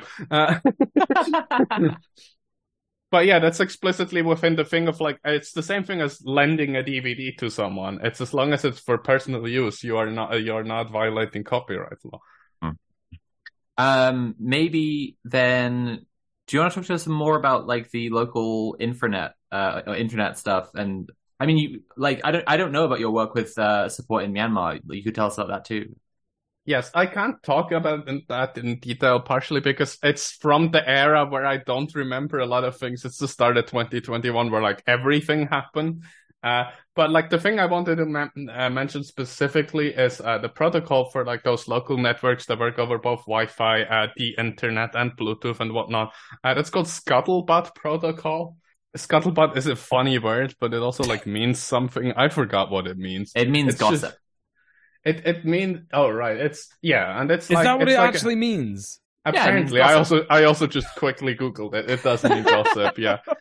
See, to me, a scuttlebutt, it conjures an image of kind of like a beetle, you know? It's scuttling around, it's got a big butt, right? You know. Until just right now, I thought it was named after an insect. So,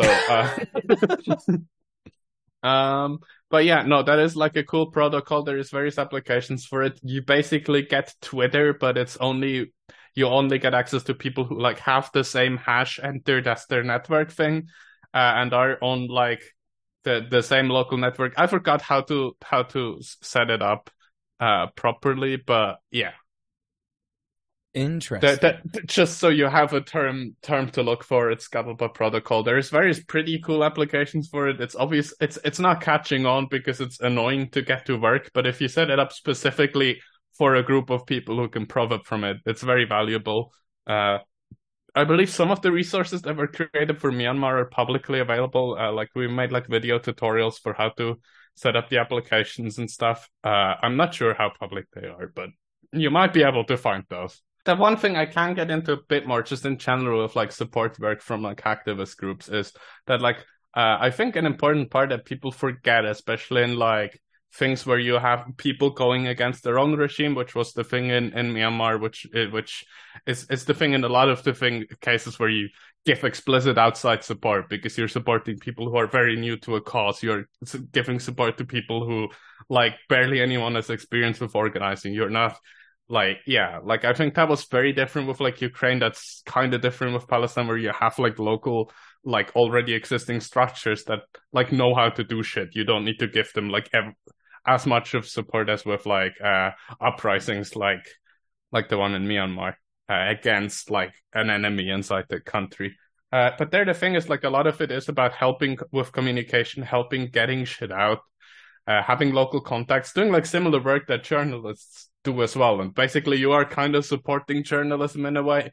You're trying to get info out, you're trying to get info in, but also with the added benefit of we can hack into shit. We can like which is especially useful when in uprisings like these, you get a lot of people who previously worked for the government, who now do not want to work for the government anymore. They have passwords and they are willing to share. Or you have people who work in a server center that happens to host things for the government, and they can just walk in there because they are an employee.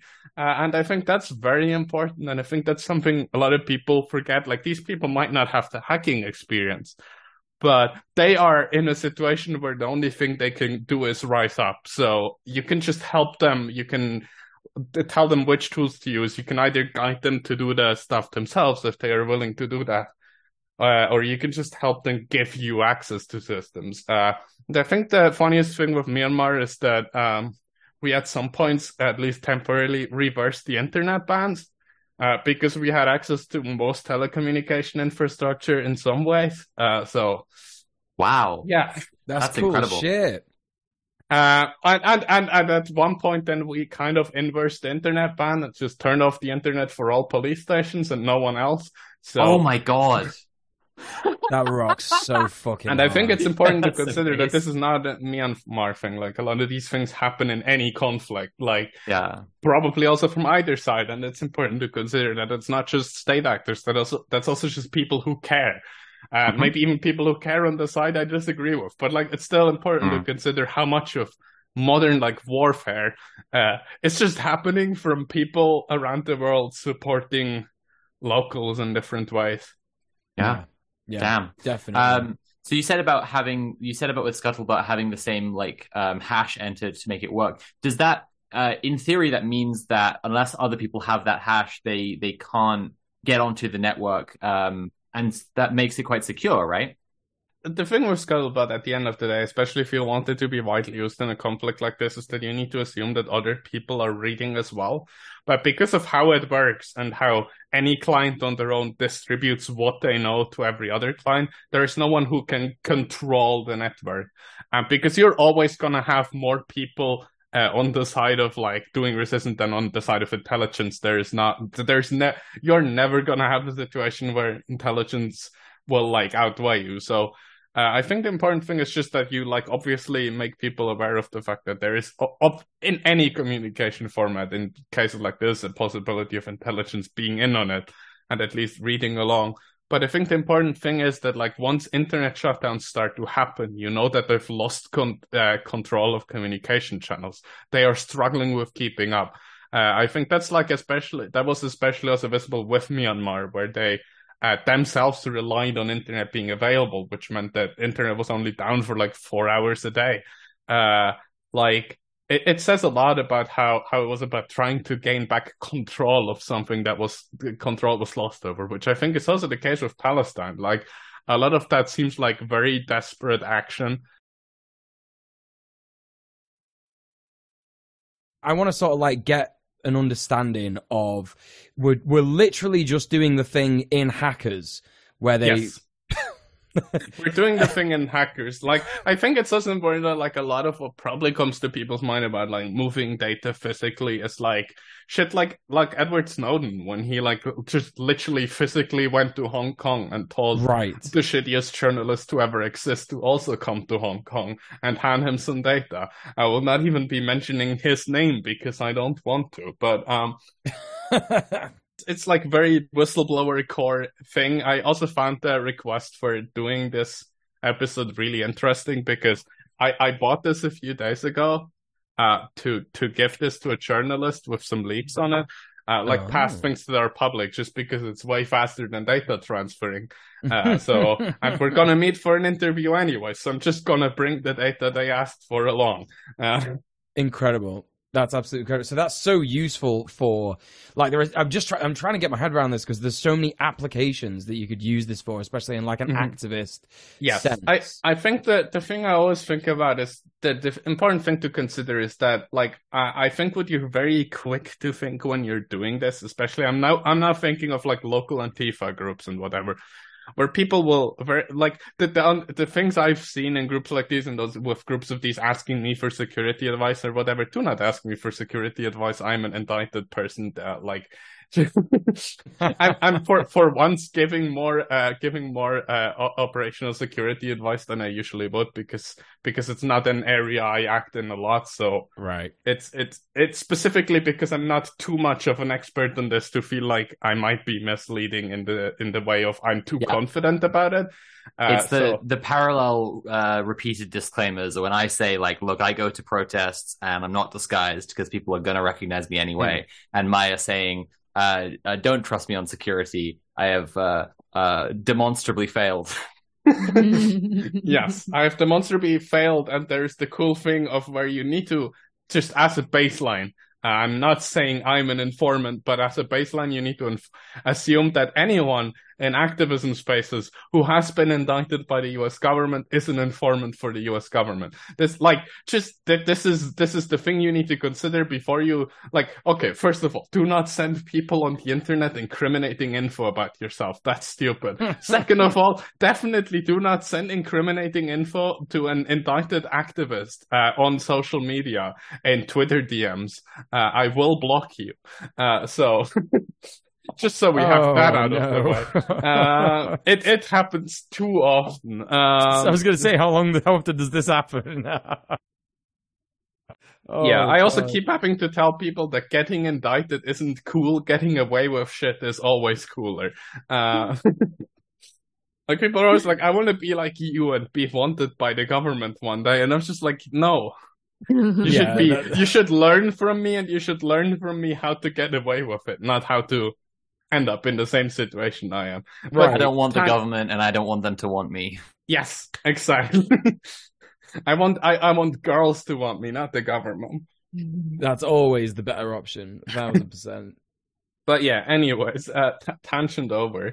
Where were we? What was the question I was failing to answer? No, I can't remember if there was a question. Oh, right. About local Antifa groups, and what I often see is that they like, someone at one point tells them something about operational security and something to keep in mind. The most popular thing being that you need to always have your phones turned off and in another room during any meeting, which it's not bad. That's like a good thing to start with. But then often that's the one thing people latch onto, and then that's how their threat model is. Like, I think, okay, already I have mentioned the word. Please Google it. If you do any kind of activism, please look into threat modeling. Please get an idea of what threat modeling is. Please develop a model of, like a threat model, know which risks you're willing to take, know which consequences that might come with. It doesn't need to be written down, but at least mentally, like, go through things that could happen to you and go through how you will react to them. Yeah, I'm just like Googling that real quick, and it kind of comes up with this image that, to describe it, it's like a circular kind of thing, and it's like, it says define, diagram, identify, mitigate, and validate. Generally, I think threat modeling is important. Like, the word kind of describes it. You're trying to model the threats you have to expect. Don't go into it too hard, or you're going to be paranoid for life. But, like, especially before you go to a protest, like, think to yourself, or like, if you're organizing a protest, properly consider potential risks, properly consider what the police might do, where are, like, risky spots on the thing. Is there possibility for fascists, like, interrupting your protest? And things like that. And like, also what your reactions to it are. And this then becomes even more important when you do anything with digital devices. And I think this is once again the thing with the, like, local Antifa groups, where their threat model stops at whatever the first OPSEC advice someone gave them is. Like the whole phones thing, where that's like the only thing. But then people go out and drink together immediately after some illegal protest, talk about it. I've heard of Antifa groups that got half of their actions busted because they were filming their actions with a GoPro. Cool. You can make, like, your videos of it. They did not clear the SD card before the action. They got arrested. There was evidence of all their previous actions on there. It's like just basic shit like this, which, if you, like, internalize, like, some sort of model of what do I need to consider, then yeah. Ideally, you don't film yourself doing crime, but, like, I get that sometimes you want to make, like, those cool, like, videos that are kind of like call to actions for protests, where you spray, like, one thing or drop one banner, and it's like, yeah, and then you anonymize it properly. But after you have anonymized the footage, immediately delete the original footage, please. Yeah, and never have, like, evidence for other crimes with you while you're doing crime. This is, like, basic shit, but, like, I get why people don't think of this. You're not in the mindset of, like, thinking through it, and I think that's very important for activists. That's not directly the topic for today, but, like, I think that's then important to consider if you want to do shit like Sneakernets for your local community, is considering what that means and what you need to consider, because as soon as, like, you start doing that, and any of your people start talking about how cool you are for exchanging your data in this cool cyberpunk way, in their bar with, like, random friends, with, like, other people sitting next to them, you are gonna get fucked over by the cops. They are just gonna wait for you, and they're gonna be like, "Oh, we're searching you. Like, oh, you smell like weed, whatever." Mm-hmm. And then, like they're gonna find an excuse, and they're gonna have, like, proof of whatever crime you're carrying around with you. Because, like, let's be real, most anti-fascist research is in some way a crime. Like, you're either doxing people, or you're doing this, or you're having evidence of action. Like, that's just important shit to consider when you're doing work like this. And I think to me that's very sad that, like, in most local activist groups, it's not something people really think through. I think it's important that threat modeling is not just a thing for cybersecurity professionals working for the US government, but something just like anyone does. If you're active in activism spaces, it's important to protect you and especially your colleagues. The most important thing to consider when you're doing teamwork is that you are allowed to fuck yourself over however hard you want. As soon as you work in a team, you carry a very big part of like the responsibility for those people automatically. You do not fuck with your friends. If you do that, they're not your friends anymore. I promise you that much. Like, yeah, it's or if they still are, you're gonna have regrets forever. Like, yeah, it's this. You really have to think in terms of what your position is. You know, we're always telling people on Red Planet, get involved in activism, get involved in direct action, and that's all well and good.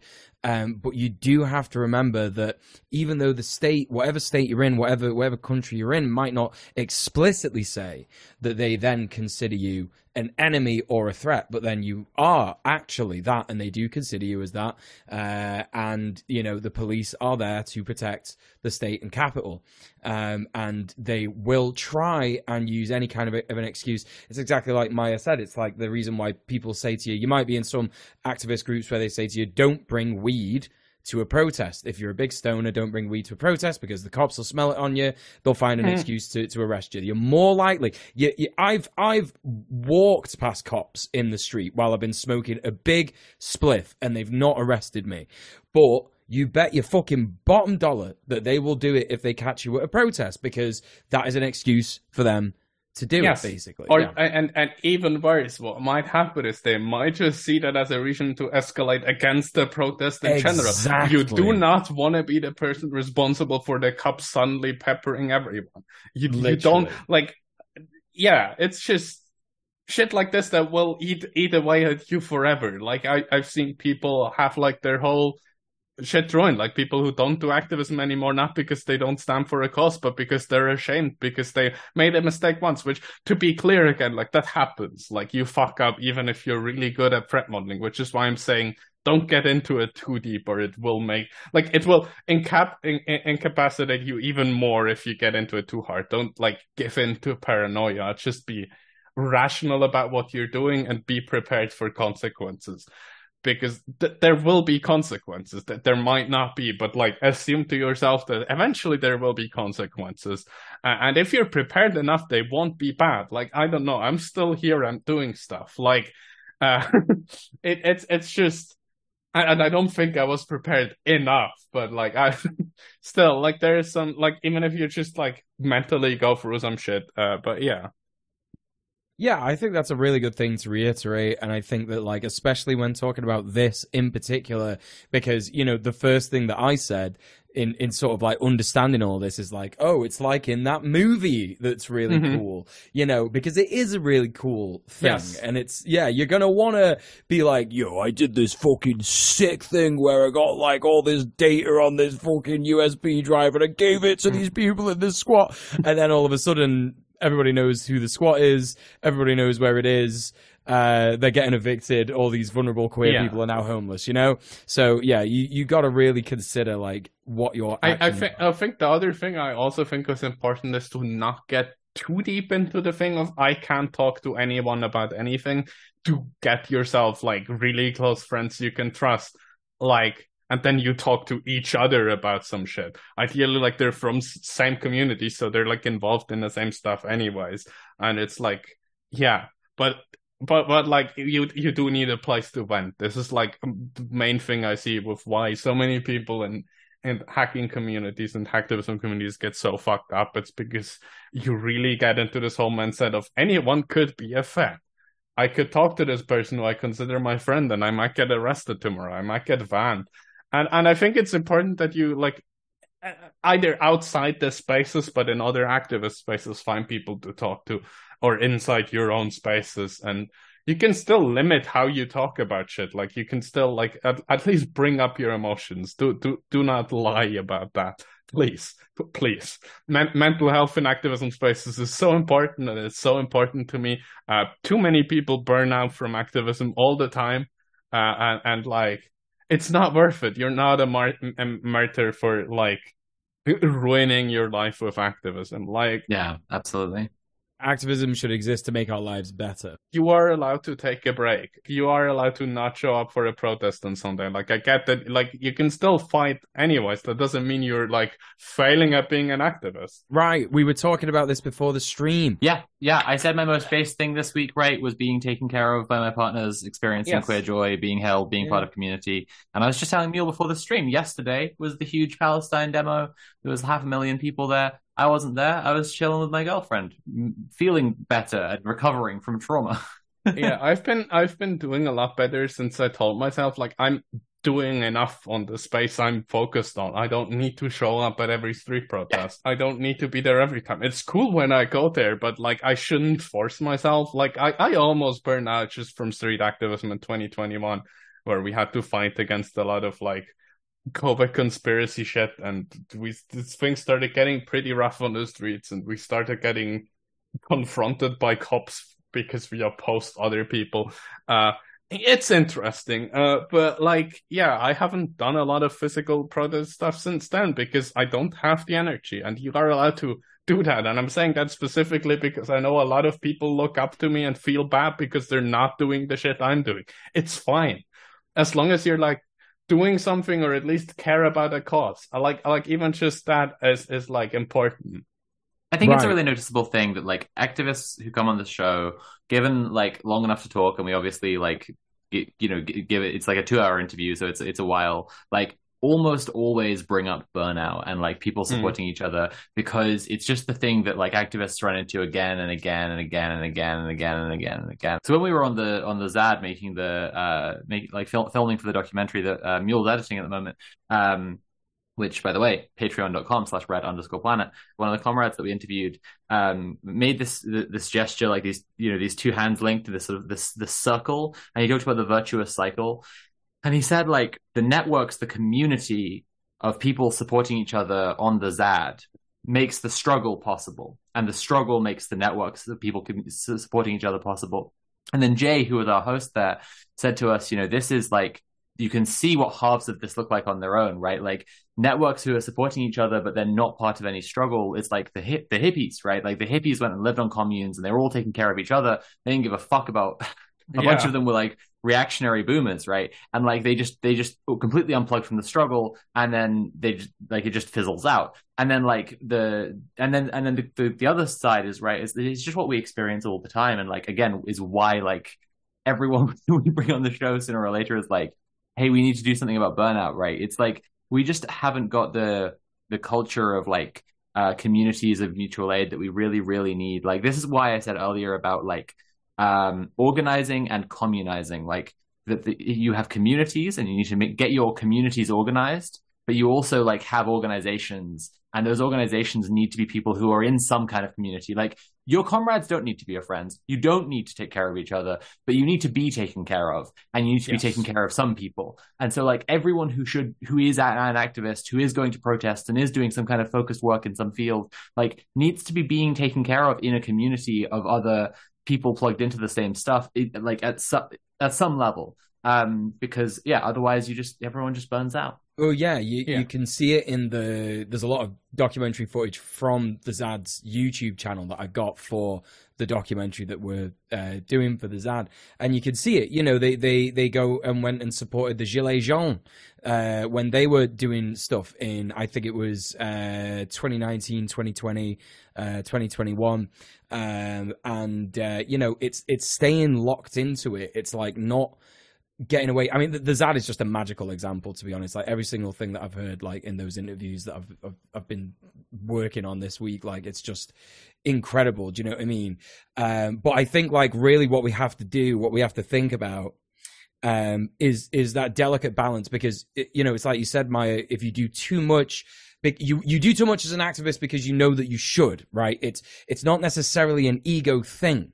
But we worry that like taking a break is being too egotistical, right? But you're not, if we're not acting in a way that is wanting us to be recognized as the big hero of anarchism or the big hero of communism or whatever. I want to be the leader of anarchism after this protest. Right. Like if we're not acting in a way that's wanting something like that, then we don't need to be afraid of egotism in looking after ourselves, right? That's like the balance between being selfish and selfless, I think, right? An important one to think about when you're doing activism. I want to add on to this again. The thing I think I said the first time I was on here about fun, about activism and fun, that I find interesting. One of the things to take away that activism is doing right, the taking care of people thing is kind of hard in activism. But the thing people are getting right, and the thing that a lot of media and a lot of government experts are misunderstanding is the whole fun bit, where a lot of focus is on having fun first and foremost, but while having fun doing politics. And this always makes me reflect on how at the time I started really getting deep into activism things and in communities and working with people and having to constantly answer this question of if what I'm doing is actually political, if I constantly talk about how much fun it is. And at the same time, I was somewhat active in climate change protests, where everyone was just like very, very focused on the cause and trying to not like make fun and not have too much fun, and like and half of those people burned out during that phase, and a lot like making fun of that movement. But it's just like I think that's the thing that gets forgotten so often, because people don't want to have to answer the question of why are you sometimes doing things just because they're like fun and cool. I think doing things because they're fun and cool, as long as it's not going against your cause, always helps your cause, or at least your morale. And that's why I think stupid little hacks that are just fun are cool. Like that, you see that a lot with like things like SiegeSec or with KittenSec or all those other current like also other like younger hacking groups on the block. It's weird for me to say that I'm already old in the scene in a way. But it's interesting how much like when they get asked in interviews, they first of all get very misrepresented in the media then. But they just say, no, we don't select our like we do somewhat select our targets based on politics, but we just go after what's fun. And like that's also how I act mostly. I just don't have to say that out loud anymore because I'm like this accepted activist who people know and whatever. So it's just assumed that I do things out of some grand idea and not because the target was fun at the time. Like I talk about it explicitly in the no-fly list thing. I just did it because I was bored. Like, and then it's often like the thing where people like question your intentions if you like do a thing and then figure out how it's political. And I think, okay, we already act under assumption that everything's political. So why not do a thing that's not completely against our things and then attach a political manifesto to it? That works. There's no problem with that. You're doing activism. If what you do has a political impact, it is activism. It doesn't matter if it was like there's always this weird understanding of a lot of parts of like leftist movements where if it was fun, it couldn't have been activism. And I think that's destroying a lot of these communities as well, where people aren't having any fun together and it's just stress and like just fear and just like we need to get shit done, and the extreme focus on if we don't reach our goals like today at this protest, then we're like, fuck. So I have two thoughts, right? One is like all of this stuff with community. It's actually funny because I mentioned the quote earlier, right? If I am not for myself, who is? And if I'm only for myself, what am I? And if not now, when? Like this has many applications in life, but like doing activism, like it clearly points to like you need to be in community with people, right? You can't only be for yourself, and you can't be not for yourself. Right. But it's also like, it's formatted as a question because like, if I am not for myself, who is? Like, you should have an answer for that. Like, you need to be able to answer that question. When I am so low that I'm not for myself and I'm not like in my own corner and I'm not advocating for myself, is there anyone who's got my back? Like, that's a really important question. But also like this stuff you're saying about fun, that's, doing stuff for yourself as well. And that's really important too.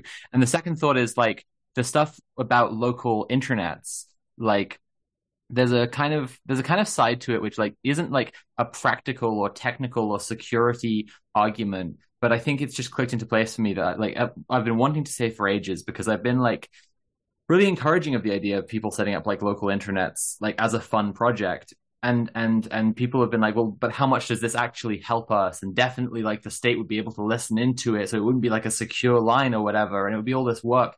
And I'm just like, but it would be fun. Like it's like playing with ham radios. Like you can just like tune into like the little internet that's you and your friends, and then sure, if the actual internet like goes down, you will have this. But also like it's just fun, and it's a kind of, it would make a space where you know it's your space that you've set up, and that will feel good, and it will kind of reinforce that community sense. Just imagine how much I guess like less brainworms and psychic damage you'll get if you're not like making a post about Palestine and having like 1,000 Israeli Hasbara bots like reply to you. Do you know what I mean? Because you're on your own local intranet and not connected to the wider world. People are getting a glimpse of this with Blue Sky, right? But it could be even better. Yes. It could literally just be your friends. Yes. And I also want to like go back to the Zad again.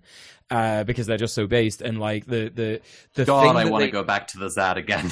The thing that they do on the Zad about political actions is they celebrate it with rituals. So when they do a thing, they celebrate it. Like they have like these rituals about like mud, like some mud was like sent from one part of the Zad to another, or like to another place further away, and they were like singing a song about it because the mud helped them defend against the gendarmerie when they were like attacking the Zad and stuff like that. And there was also this one amazing thing where they like had like a big, it looked like a giant dragon that everyone's in. It wasn't like a Chinese dragon, it was just like one of their own that they made. And they, it was like a salamander, I think. Salamander, that's what it was. It was a salamander.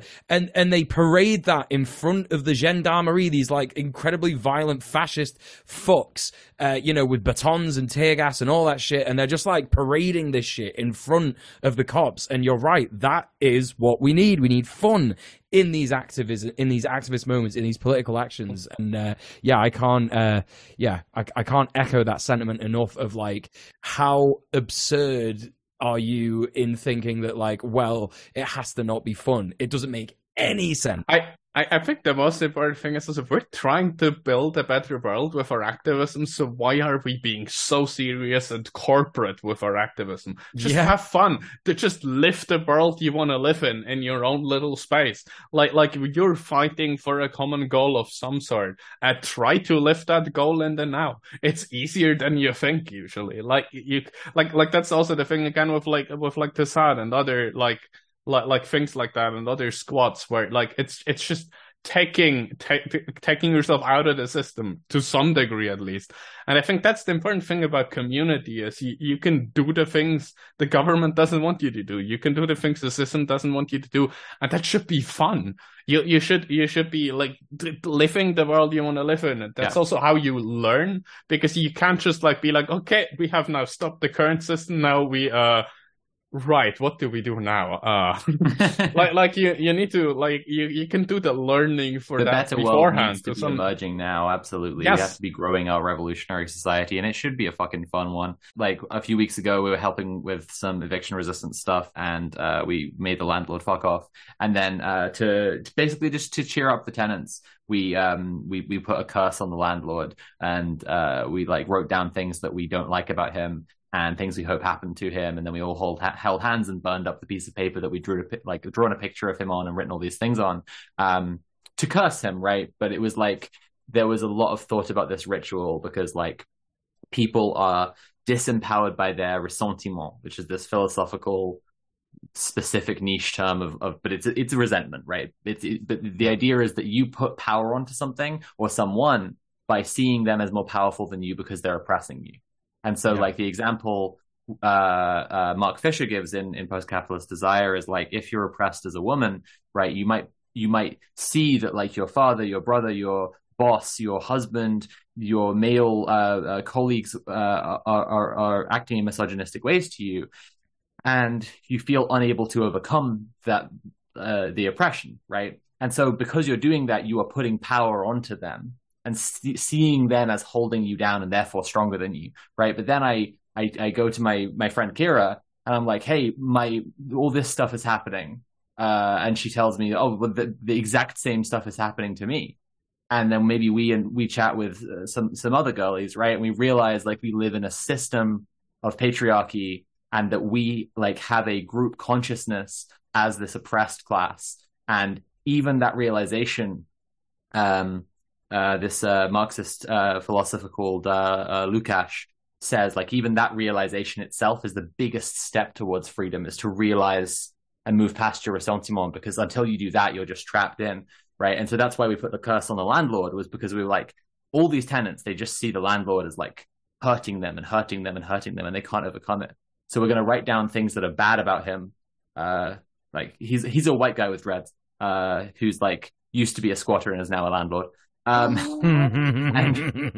like, you know, there's a lot of bad things to write down about him. He sucks. And is it possible to hate someone more than Henry Kissinger? This man will answer that question. I just want to point out that I condemn you using curses against civilians. The white guy with dreads who used to be a squatter is now a landlord. Please don't harm him with curses. I'm going to curse him more. Do you condemn the witches? Do you condemn the hexers? I think we need to get the TikTok hexers on this one. Yes.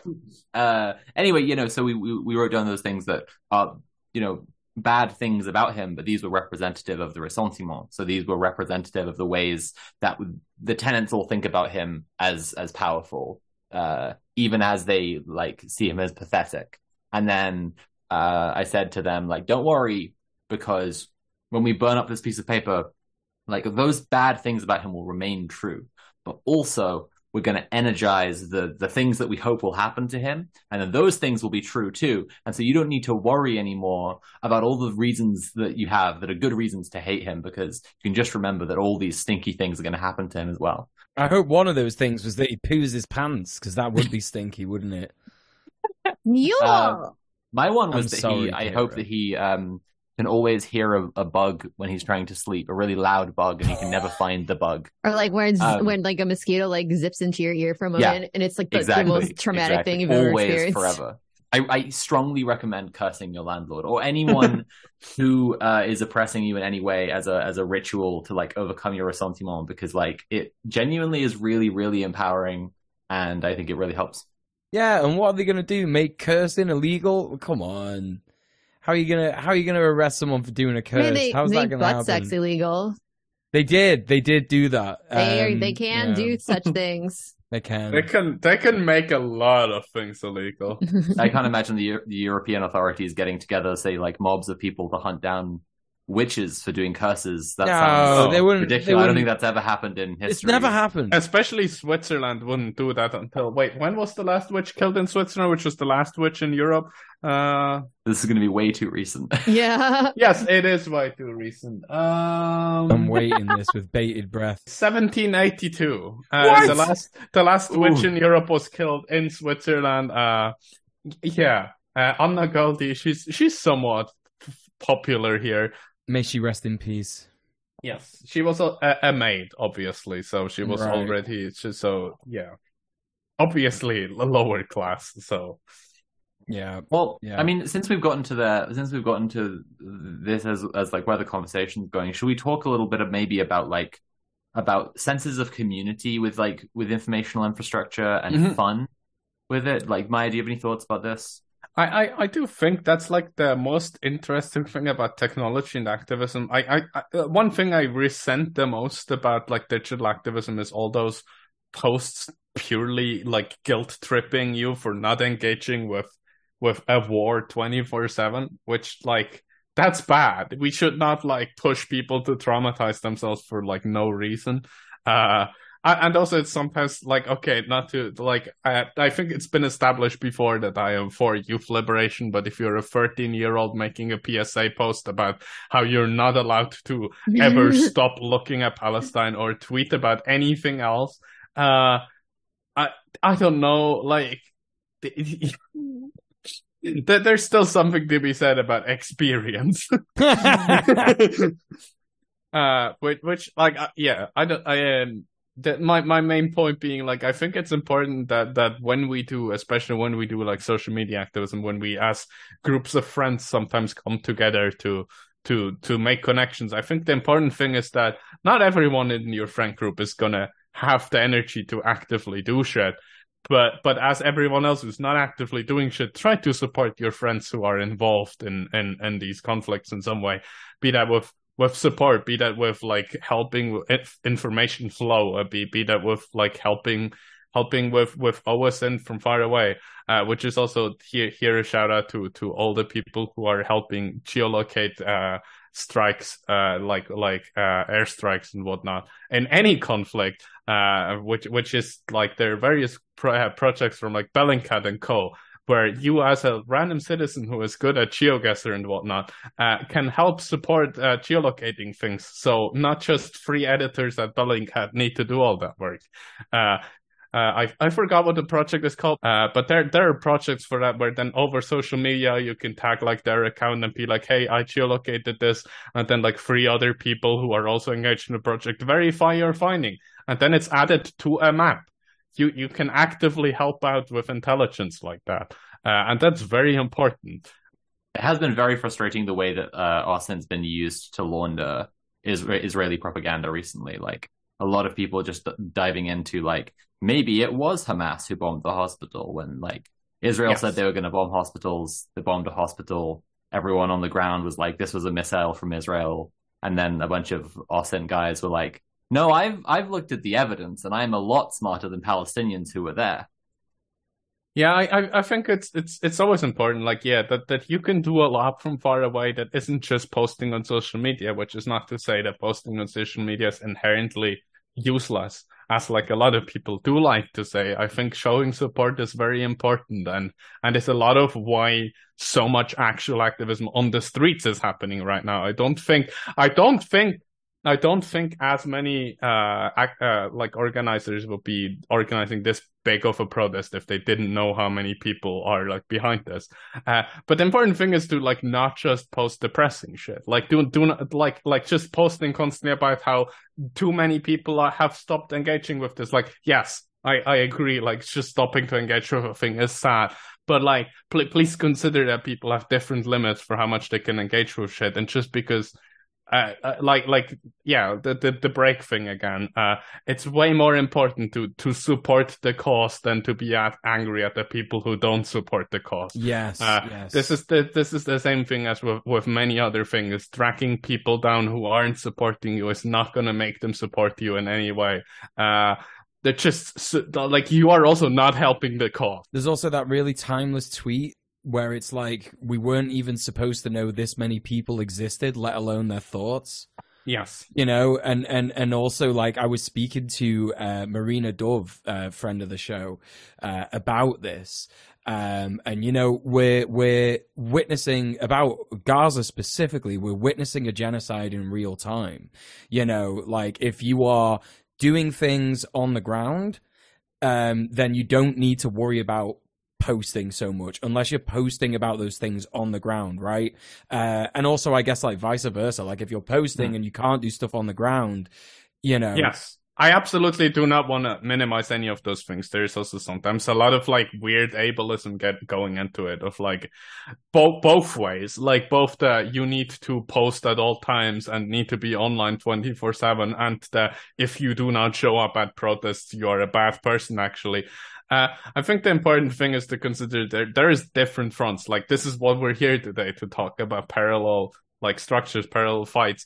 And that's the important thing to consider. Be mindful of other people, and anyone can support a cause. And just because you think your support might not be good enough, that doesn't mean you shouldn't do it. And also, it's definitely good enough. Yeah, definitely. We get this question a lot about like disabled comrades, or rather, we get this question from disabled comrades about what they can do. And I feel like actually, like, setup and management of like information networks is a really good example of something that people can like do from their house. Yeah, or just helping with communication. Like the thing is, if you are good at something, you are useful in a thing, and you are good at something. There's a thing you can do. It could even just be like helping your friends stay okay, like taking care of your friends. Like we said, that is an important thing. And that doesn't make you useless if you're just there to talk to your friends, if you're just there to hang out with your friends, if you're just watching movies with your friends. You can even just literally be, hey, yo, you seem to have been like a little too absorbed in this and it's dragging you down. Wanna play a game? That's helping. That's helping keeping people from the burnout we mentioned earlier. Like all of that is important. Like the thing is, like I said before, we are trying to build a better society. That doesn't mean we all need to be soldiers. Like you don't build a society of soldiers. Yeah, we've seen how that turns out. Yes. No, I'm going to carry on being a bimbo femme on the commune. I'm quite determined. If there's no space for bimbo femmes on the commune, burn it to the ground. I think there's this patriarchal pressure that is out there to have to do like the Antifa super soldier thing, or else you're not, Absolutely. like you don't count, or that you're doing like, a woman's work, which is not work. It's just when you're doing like cooking food. And we've talked about this a number of times on the show about like how important it is to cook food, like Yes. for people, like how there's so much integral like things that need to happen that are so commonly overlooked because they're not considered real labor and real effort, because they're not you going out there in the streets yelling at a cop in the face. You know what I mean? I think the most important thing to consider, especially as a cis man, if your entire goal as an activist is to be the cool Antifa guy who beats other people up, you are almost definitely dragging down your community. You are almost definitely excluding non-cis man. You're almost definitely making them uncomfortable. Please, at the very least, talk to people who are at an action with you, and do not take risks for the entire group just because you want to be cool. This is one of the main things I have observed, and why there is mostly men in a lot of Antifa groups. It's not because other people don't want to be in those. It's because those people do not feel included and don't want to take those stupid risks you're taking purely to present yourself. That is not helpful. That is not helpful to any cause other than your own ego, which is not a cause. And that's like as the cis guy in the call, like, this is all like not good for you. Like, it's not good. Like, it doesn't serve you in any way, shape, or form. Like, one thing that I would genuinely say, like, speaking to that, like, as someone who used to think like that, is that, like, yeah, you can be, strong. That's fine. You could be, like, I don't know, muscly if you want to go to the gym. Okay. But it doesn't mean that you're the boss. And also trying to make yourself the boss of everything is an exhausting waste of time. Yes. Not to mention the other exclusive, even if you want to forget the fact that you're excluding other people from the activist circle, you are ruining yourself and you are hurting yourself in this process. There is nothing better than liberating yourself from the nonsense of toxic masculinity. Also, what I want to add on to as well is it's very, very useless to have really strong people in your group who can defend the group. Important here is defend. If you are going on the offensive in group actions with other people who did not consent to this, it's important to have action consensus. Please agree to what you are willing to do, every one of you, beforehand, and split into groups depending on that, please. Otherwise, you will traumatize people, which you don't want to do. Trust me. Astra the Dragon says the way you bring this up unprompted makes me think this has been a persistent issue. And like I want to address that quickly. I know obviously we like hold questions for the end of the show, and this is just a chat message, and we don't usually respond to chat, but just like I do want to like just be careful to not demoralize people from joining into activist spaces because of the reality that like generally cis-het men, generally white cis-het men, like are loud and annoying in activist spaces like they are everywhere. Like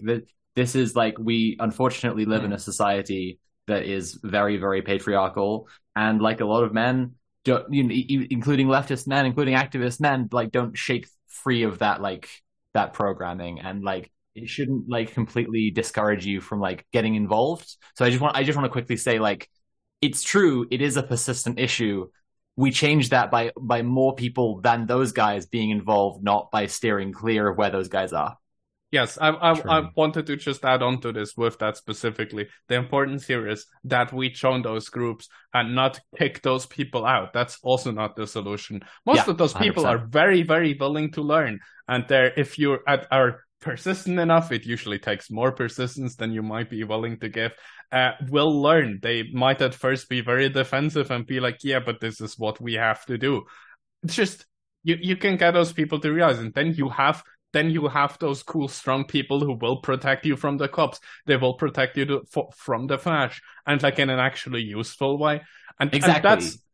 And that's like, it should, if anything, encourage you to join these spaces together with some friends. Get some friends and be like, yes, okay, we're going there and we're gonna stay together and we're gonna like stay strong and we're gonna make it through this initial phase where it might be a little cringe, but we're like gonna figure this out.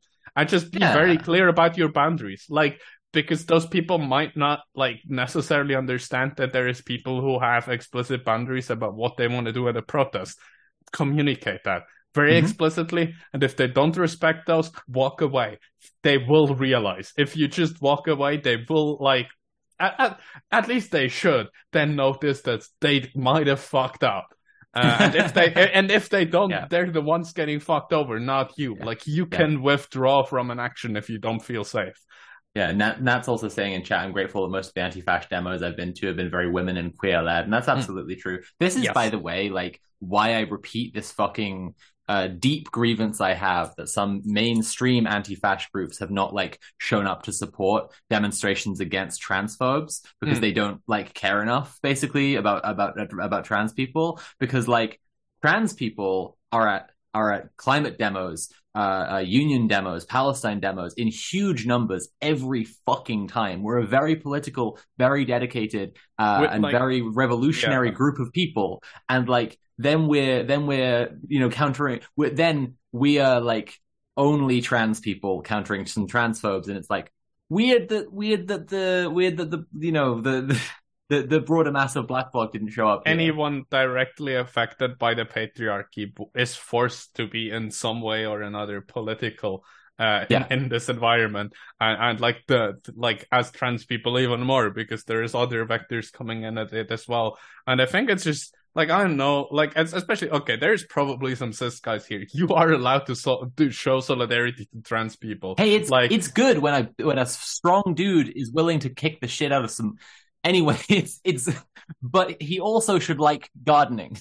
I think this is also important, because I am specifically mentioning this because I know this is an anxiety some dudes have of whether they are allowed to show up at things like this, because it can seem like that's not a space for me, and in a way I'm like glad that they just respect that. But also, you could just ask. You're welcome in most of those things, as long as you don't put yourself in the foreground, as long as you let other people speak. You are welcome there. Show support. Be there. It makes it feel a lot more powerful when it's not just trans people defending trans rights. Should we talk more about the internet? Yes, I was about to bring up that as a really stupid pivot that is about horrible things, because we're talking about horrible things. It's important to bring up that the concept of Sneakernets has obviously been extremely turned corporate and capitalized upon in the United States of America, especially. Google, Oracle, and Amazon all have services for transferring data from your own data center that you yourself own as a company to their data centers. You can pay Amazon $10,000 for them to show up with a truck, copy the data from your data center, and put it on the AWS for you.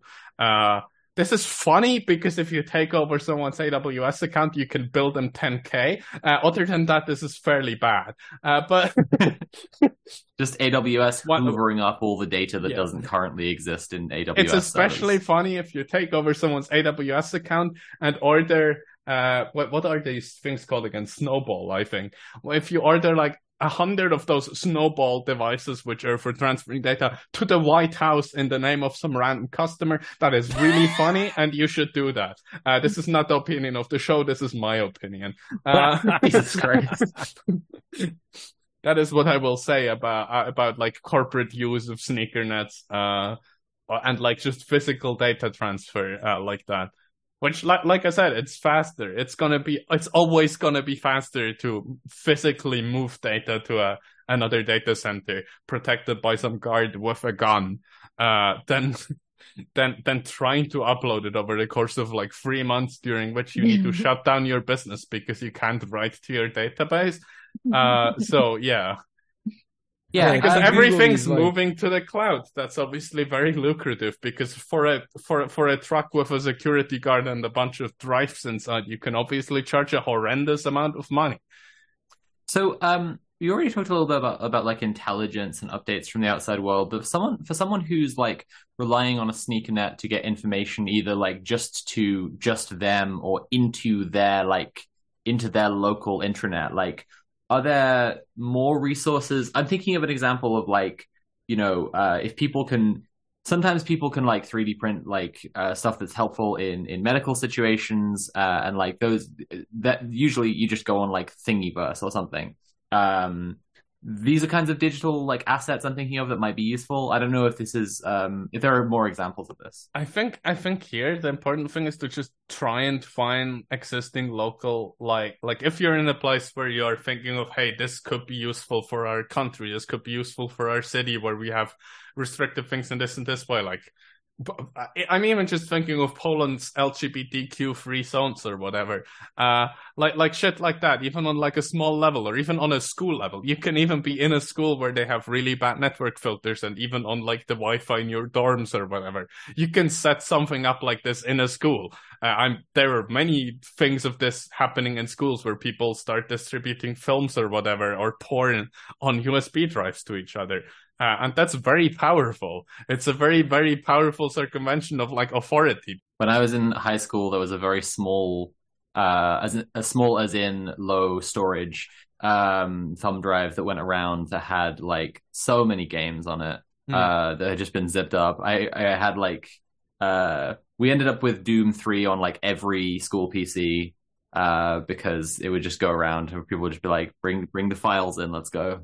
Also, quick pro tip here. There's almost definitely a network drive in your school network that everyone has write access to, that is not checked very often by faculty, that you can create a subdirectory in for file sharing. If you do this enough, then your regional government will not pay your school enough money to get better internet, because they realize everyone's using it for torrenting. But this is definitely not based on the real story I myself experienced in any way whatsoever. But you can create file shares inside your community as well, like that, where you give people access to useful tools, where you give people access to tutorials. And what I was going to say is, you take advantage of like local courier networks, local people who already are distributing things, of people who like you can even go up to like signs, especially if you're in an area where suddenly like queer people are being suppressed. Go to a local queer magazine, ask them if they want to work with you, and like they have distribution networks. You can work with them to distribute like USB drives or whatever. You can make a monthly USB drive with like news on it, with like queer news on it, whatever. Anything that's like been cut off like that. And I think that's important. Make use of existing structures. That's the important thing for anything. It's something that like a lot of trans people in London I have thought about. And it's like, if there was a local trans intranet, like, again, it doesn't have to be secure to be like useful, in the sense that you just have a community space. Like, you just have a community informational infrastructure like that.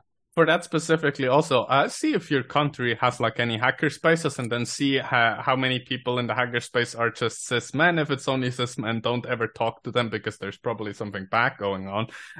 If there's queers, then they're good, and you can talk to them and ask them for help with any technology project you might have. This is very, very genuine advice, and why I do not interact with CCC Switzerland. I'm very publicly calling them out for being shitty, and please replace your president. Thanks. None of the Swiss hackers spaces have any queers in them, and I think that says a lot about like if you consider what like the people who have been involved in these spaces, which goes beyond like hacking and software. This is like all the STEM fields together, and if you create a space for people in STEM who like doing shit in their free time, and there is no autistic, queers, and trans people at your space, you are doing something wrong. Like, It's like you're failing to sell pizza to hungry stoners. Where the basic draw here is not working. also, just to add some additional thing about CCC Switzerland is that there's the like every 10 years, I think there's this like a worldwide anarchist conference happening in Switzerland, right? Which was this year again. There was a talk about hacking.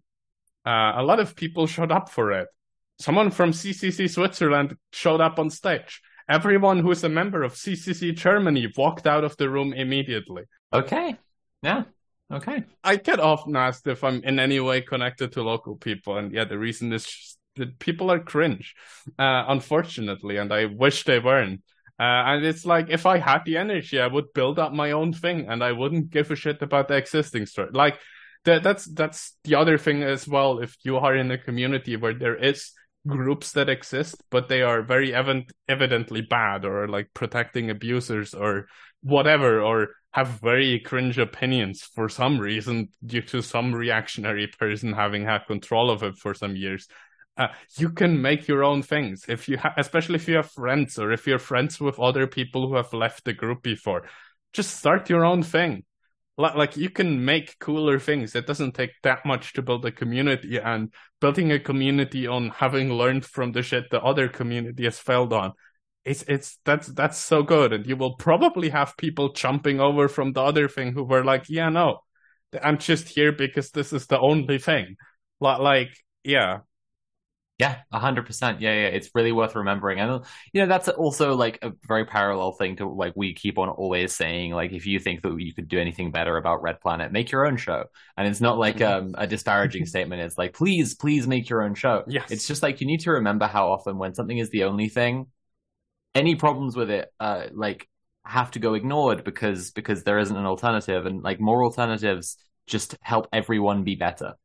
Yes, like the thing you see a lot in like countries with like smaller leftist scenes, like Switzerland, where you just like, it's a smaller country, and it's this country which is basically a police state at this point, but no one knows about it. It's very fun. But like, where you get the thing that when a scene goes bad in a city, everyone moves away.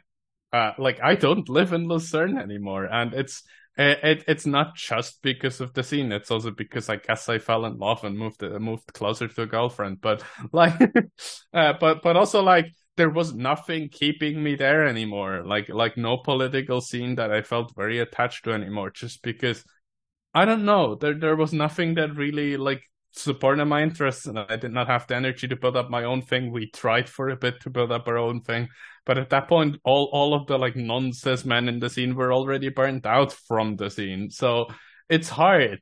And I think that's like that's why instead like if you have the energy, and if you have other friends still around who are not in the scene anymore but want to do shit so bad that they, for every protest, go to another bigger city or whatever, try and band together. You can build better things. And like, I wish the thing we tried to build would have worked. I might still be in Lucerne if it did. I don't know. I'm kind of talking myself into the idea that I really like the thing about fun and community space is the thing that I was like failing to articulate with people before about like what would be good about a local like trans intranet. And I kind of really, really want to make this happen just for a fun space. Like, it just, like, kind of, I don't know, it's better than just a Discord server, You can also hit me up about this afterwards if you maybe want me to try and connect you with some people in the UK.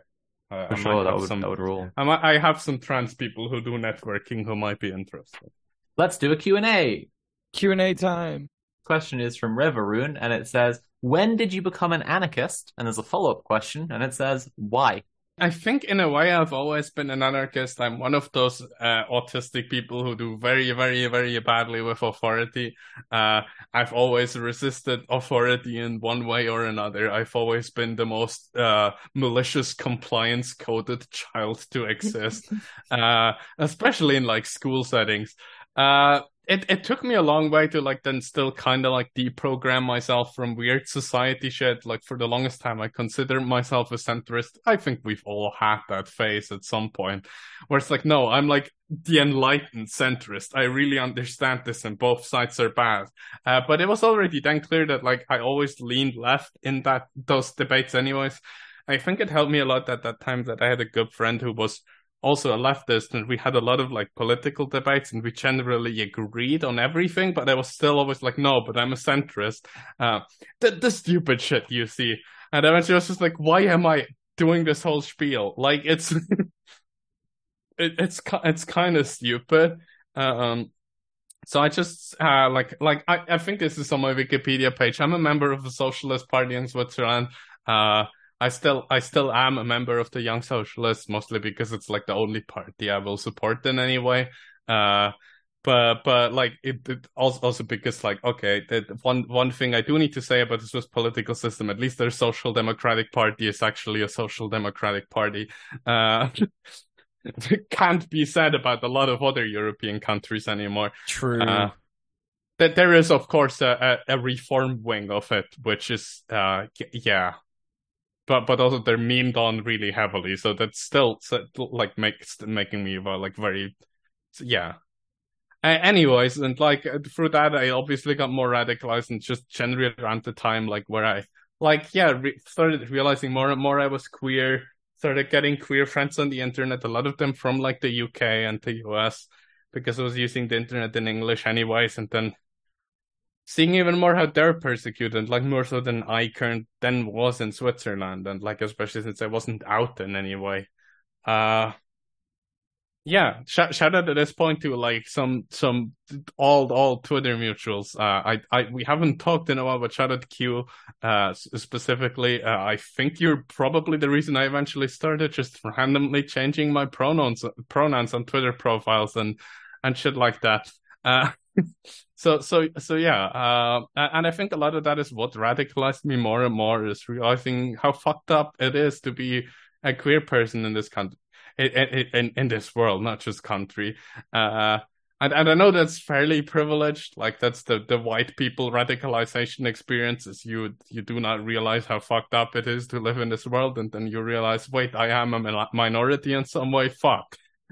Which is not to say that, like, yeah, this is like the worst thing that could happen to anyone, but I think that's a big part of where I got radicalized. And then eventually I realized I don't want like a state in any way. I don't think I want authority. And I think that's also what communists want, at least if they actually care about communist theory.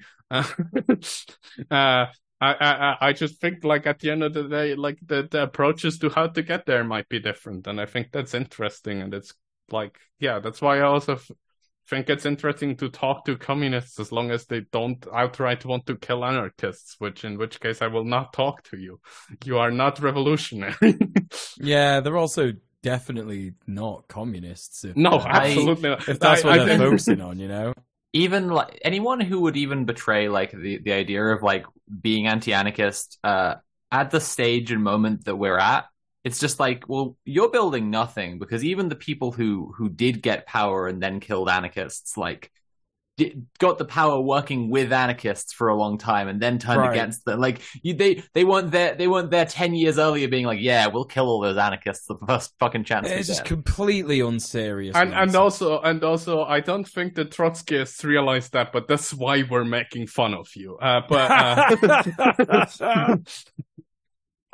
Hey now, let's all speak for ourselves, comrades. I'm making fun of Trotskyists for a lot of reasons. I mean, yeah, okay. Same, but mostly because they don't want to read their newspapers. I met a Trotskyist at a queer squat, and yeah, it was really funny because I was talking about Lenin, and she got really mad. She was like, "Oh, he did my boy dirty," and I'm like, I don't even know if that's true. Wasn't that Stalin? Like, I don't know. Like,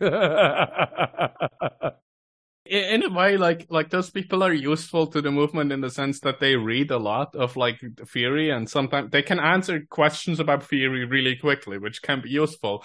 But yeah, like, I don't know, I cannot take you seriously. Like I'm sorry, This reminds me again of that moment where when I was at a podium, I spoke there. One of the people there recording it was someone who works for a radio station in Switzerland, is also a basically political prisoner and politically wanted by Spain. I will not explicitly name the name because I'm going to tell a funny story that involves both of us. And afterwards, we kind of chatted because like we share similar experiences, right? And we've both gotten in trouble for like doing praxis. We both are not very theory oriented people. We just like do stuff, right? And someone came up to us, both of us, and was like, okay, I'm a philosophy student. Already a red flag when you like someone in not to say that philosophy isn't interesting, but someone introducing themselves as that, it's like you know what they're about to say. You're right. And it's like, yes, and I am a Marxist-Leninist. And then they started for like 2 hours while we were like emptying wine glass after wine glass we got for free. I think we both ended up at like 12 glasses of white wine or whatever. And like we were debating this person who kept trying to ask us about random shit Hegel said. And we were like, we don't fucking give a shit. We just like do activism, and like looked at each other and laughed like just at her.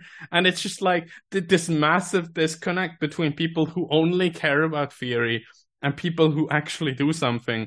Not to say that knowing theory is bad. Like, I sometimes wish I knew more theory. I just cannot, like, read a lot of that, like, because ADHD, right? Same. But it's just like, you are making a clown of yourself. You're talking to people who are being persecuted because they have made actual political change. Like, the other person being a genuine big activist who's, like, wanted for, like, among other things, going to Rojava to support people in an armed struggle. Like that is way more than you with your half-finished philosophy degree telling us about what Hegel wrote like 100 years ago. I couldn't give less of a shit. Like, not in this context. If you were like, yo, there's this cool thing Hegel said once, I would be very interested in that.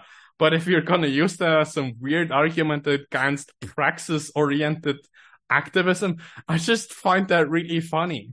Yeah, I think it's really profound what Hegel said about how like language, like its interiority is as exterior as its exteriority is interior, and that's why you're an Anarchitty and you'll never be doing serious politics, Maya. Like that's like I think that's a slam dunk. Like it's because the funniest thing is also the other person isn't even per se an anarchist. Like the other person they were arguing against, it's someone who doesn't really read theory, but is way more like communism oriented. But it's just, I don't know, like reading theory is cool, but don't get lost in it. No. The next question is from Ginger with Envy. And they say, what games do you recommend for maximum fun and silliness? In brackets, I'm a big fan of using board games as a way to reset, relax, and bond. End brackets. Here we get to the thing people are always the most surprised by me as a nerd is I'm one of those autistic people who don't play video games like all that much. You're not a stereotype? Absurd. No. I also like half of it is because I have really bad reaction time. The other half of it is because I can't focus on it. Like it's also just I don't know. Like I like video games. I watch a lot of Let's Plays, which that's another stereotype. But it's just I don't really play games myself that much. Like and when I do, then it's explicitly social gaming. Then it's like playing things with friends, and especially playing things with friends who find it funny if I'm bad, and not in a making fun of me way, but in a having fun together with me way. Which is a thing that took me a while to learn that that's a different thing. Shout out autism. But yeah, for me, so it's like any game you can play with friends, really. Like I've had at the start of this year for a while, like my friend group, we played like 4 rounds of Risk of Rain every other night and stuff. I think that's also like when Fran really got into this friend group. So shout out Fran again. Well, it's through that, and like you're just playing together, and it's okay if someone doesn't do good because it's just about doing a thing together. Yeah, and the other games I love for winding down are Stray, which is the cat game, and yeah, that's about it. That's the only like solo game I ever completed. Fair enough. And I'm also very excited for Little Kitty Big City. Please go pre-save Little Kitty Big City on Steam or like remember it and download it on it's like kind of like Untitled Goose Game if you were a kitten in a big city and you have like some quests and it's like you wanna go back home, but also you're a kitten, so you get distracted along the way and just do kind of whatever you want. I'm really excited for this game. Yeah, this looks amazing. I'm gonna wishlist this right now. there is also the important thing that I am in a video game that I cannot play because it's a bullet hell game. And like I said, I have bad reaction time, but I have a cameo in Hyper Hell, which is a free-to-play hyperpop video game where the main cast is like Fraxium and Guppy and like Tracy Breaks and other queer trans hyperpop people. And DJ Recode, right, as well, and like other people, and you get to kill Margaret Thatcher as a hyperpop star. So you should absolutely play that game. It's fun, it's fucked up, it has the really loud hyperpop playing over it, and all the audio is like blown out. It's awesome. I can't play it. I got a demo of it and I survived 20 seconds. So if you can beat me, then okay, I can't promise anything because I think everyone will be able to beat me. But yeah. The next question for you is from Riveroon, and they said, do you have any favorite theory recommendations at the moment? Do you read any fiction? What kind?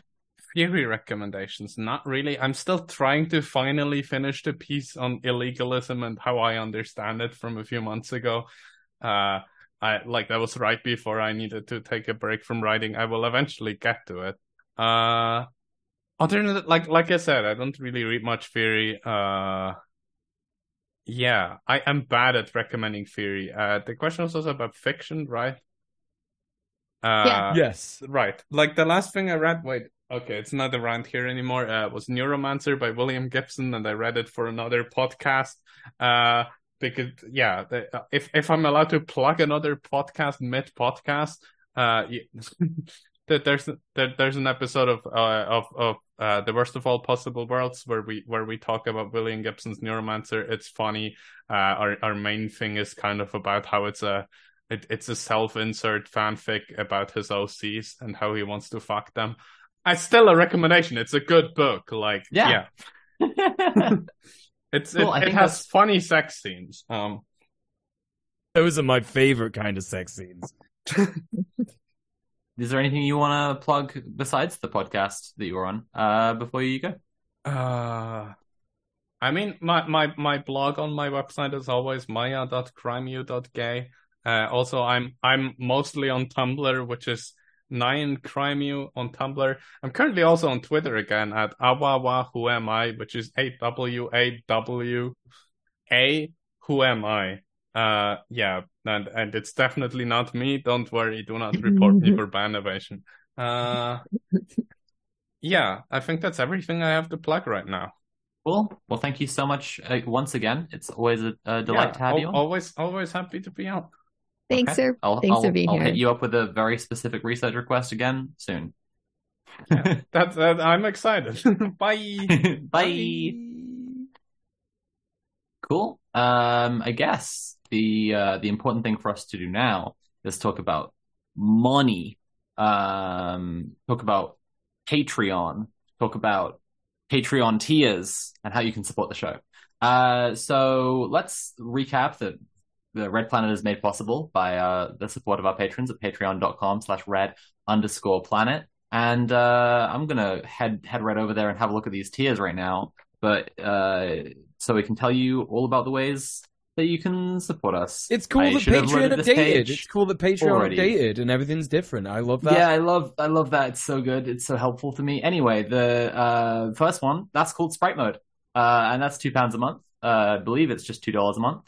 And it says, get started with your support for Red Planet by becoming a Sprite. Benefits include the sacred and forbidden knowledge that you're helping the Red Planet team, early access to VODs, access to the Red Planet Discord. That's right. There's a Red Planet Discord. That's where all the memes are that we're currently uploading to the AWS truck. And you're supporting us, which is nice. But what if you were more powerful than a Sprite? What if you contained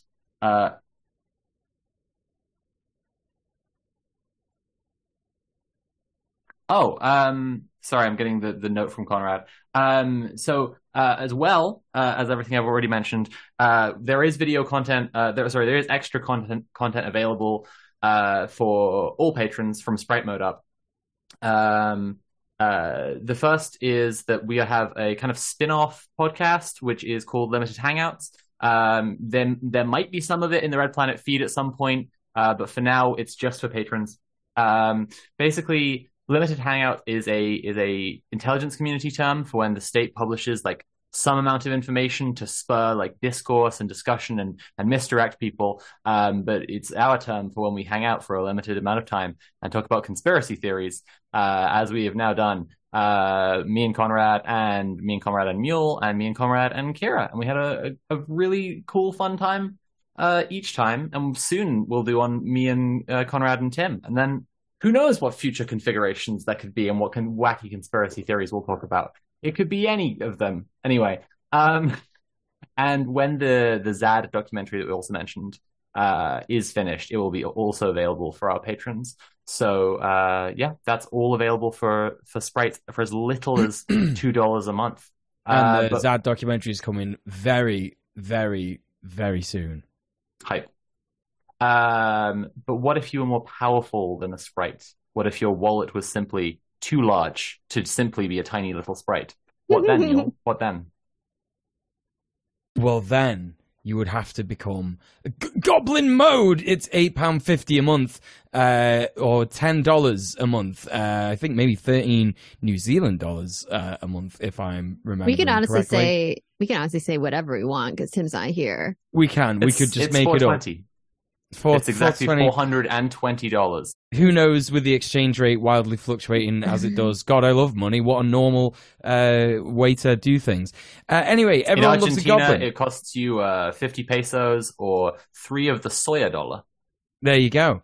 Everyone loves Goblin. We all get a little Goblin Mode from time to time. Complete your gobology by going Goblin Mode with everything from Sprite Mode and a pack of cool Red Planet stickers for you to stick in legal places and only in places like that. You also get access to exclusive Red Planet Discord hangouts where we watch films and have a little chat. We're planning on doing one. I think we mentioned it. I think we were going to watch Zeitgeist. Me and Sophie are definitely down to do that. If anyone else wants to join us, we're going to do that. We might organize that soon. We'll let you know. But the best way to find out is if you're in the Discord.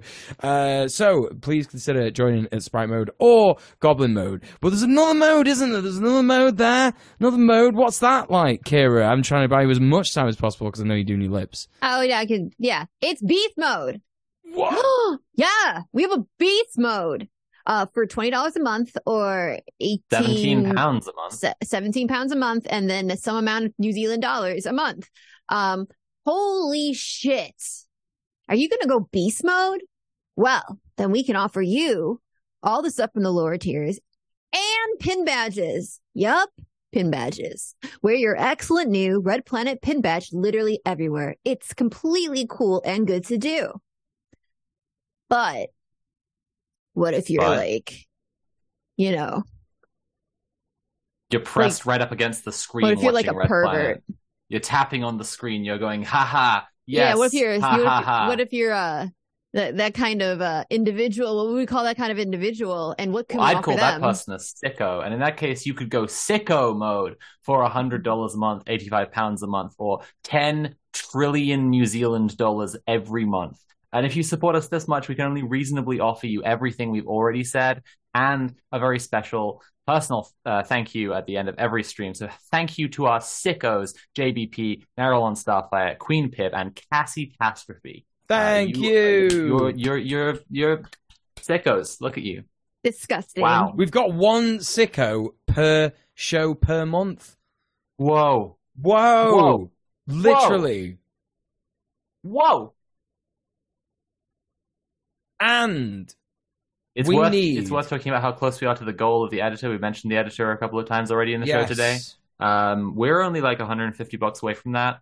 If there were 2 more sickos, if there were another sicko and then a few beasts, If there were 15 goblins. 15 goblins or 75 sprites were to just pile right in there all of a sudden, little clown car of sprites got into the patreon.com/red_planet, we would get there. So please consider supporting the show at any level that you can afford to. And note that getting an editor would be like a huge boost for us. So it wouldn't just be like like we're truly trying to get an editor because of how much it's going to just go. Like if you're listening right now to the podcast, I'm making a gesture with my hands indicates, wow, things are going to go upwards. We're thinking TikToks, we're thinking shorts, we're thinking reels. Red Planet's going to be on Instagram. A graph and one line is time and the other line is Red Planet, then that line goes way up if we get an editor. And there's no axes. The labels aren't like the axes have no units. So imagine that, and then it goes right up. So it's worth mentioning that as well as our Patreon, we're also supported by people buying our merch. We have a merch design. We will soon have other merch design, maybe. Let's see. Yes. We have our Queer Existence is Resistance Popper's Molotov shirt. Popper's Molotov is also my SoundCloud rapper name. So you can get that at mercenarycreative.com as a shirt, as a tote bag. Check out the merch and that gorgeous model. Wow, she's just cute as a button. Who is she? I know, right? I wish I knew her. Anyway, Mule, what else I wish I knew is where else to find you online. I'm on loads of stuff, but mostly right now I'm on TikTok. I've been doing loads of content about Israel, its genocide, its emotional manipulation of Israeli settlers and all that kind of stuff. So go ahead and check me out on TikTok. I'm also doing a bit of that content on Instagram. On both TikTok and Instagram, I'm DJMU3L. So there you go. You can find me like that. Although I might actually be DJMUEL on Instagram. I'm not quite sure. You'll just have to find out. Just do a bit of searching. It won't take you long. Or you could go to linktree.ee/DJMUEL and it's all linked there. I have also got a new YouTube video out. It's been out for a couple of weeks now. And it's not doing so great because it has a bunch of brown women in it who are shooting guns for their liberation. I had to cut that bit out of the fucking video so that it would stop being suppressed in the algorithm. But actually, it hasn't stopped being suppressed in the algorithm. So that sucks. So please go and show it some love. Go watch it. Go share it. Go like it. Subscribe. All that kind of stuff. Other than that, I'm on Patreon, and you can give me money there. And that would be very good for me, wouldn't it? Because it mean I could pay my rent and my bills and all that, which is unfortunately necessary. But what do I do if I want to pay the bills and rent of Kira Chats? What about that? Thank you. And this bisexual Palestine mule, right back at you. Thanks. Yeah, no problem. You can find me everywhere as Kira Chats, except I'm happy to announce that as of yesterday, for some reason, the account that I got on Instagram, which was Kira Chats IG, which as soon as I got the account like a year ago, Instagram instantly banned me. I don't know why. I didn't post anything. I checked it again yesterday and they deleted like the whole account. So it's available. I snagged it. And so far they haven't banned me for doing literally nothing. And so I have Instagram.com/Kira Chats IG. There's no posts. So I encourage you to follow. If you want nothing right now and you want to be like one of the first. I haven't even added to my link tree. That's how fresh off the steamroll of Instagrams this is. I for one love being the first to see nothing. So yeah, you can be just as cool, Sophie. No one can, because I was the first. I was the first follower. Everyone fucked it. You all fucked it. Did you really follow it? Yeah. Oh, nice. Anyway, so it's Instagram.com/Kira Chats IG. It'd be cool if I got followers for nothing. Just be very funny to me. But also the rest of my links are all Kira Chats. It's all over my link tree, linktree.ee/Kira Chats. I will be streaming tomorrow on my Twitch channel, twitch.tv/Kira Chats. I've been posting a ton on my Blue Sky. It's also Kira Chats. KiraChats.bsky.social. A ton about Israel. I'm not doing so much posting on Twitter. It's just super depressing and it's gross there. And honestly, I don't even get engagement anymore. So like, what's the point? I need my dopamine. I'm not getting it.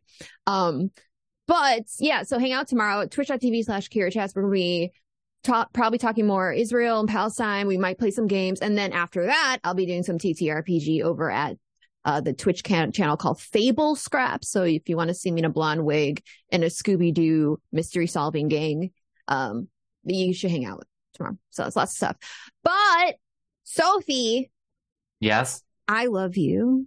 Oh, I love you too. And I want to have more of you in my life. How can I go about doing that? Yeah. Well, I think people online, they know me, for some various different things, probably like I'm most well known as like the 5th follower of the Kira Chats IG account on Instagram. That's like, I mean, it's a big deal that I was their 5th, right? Mm-hmm.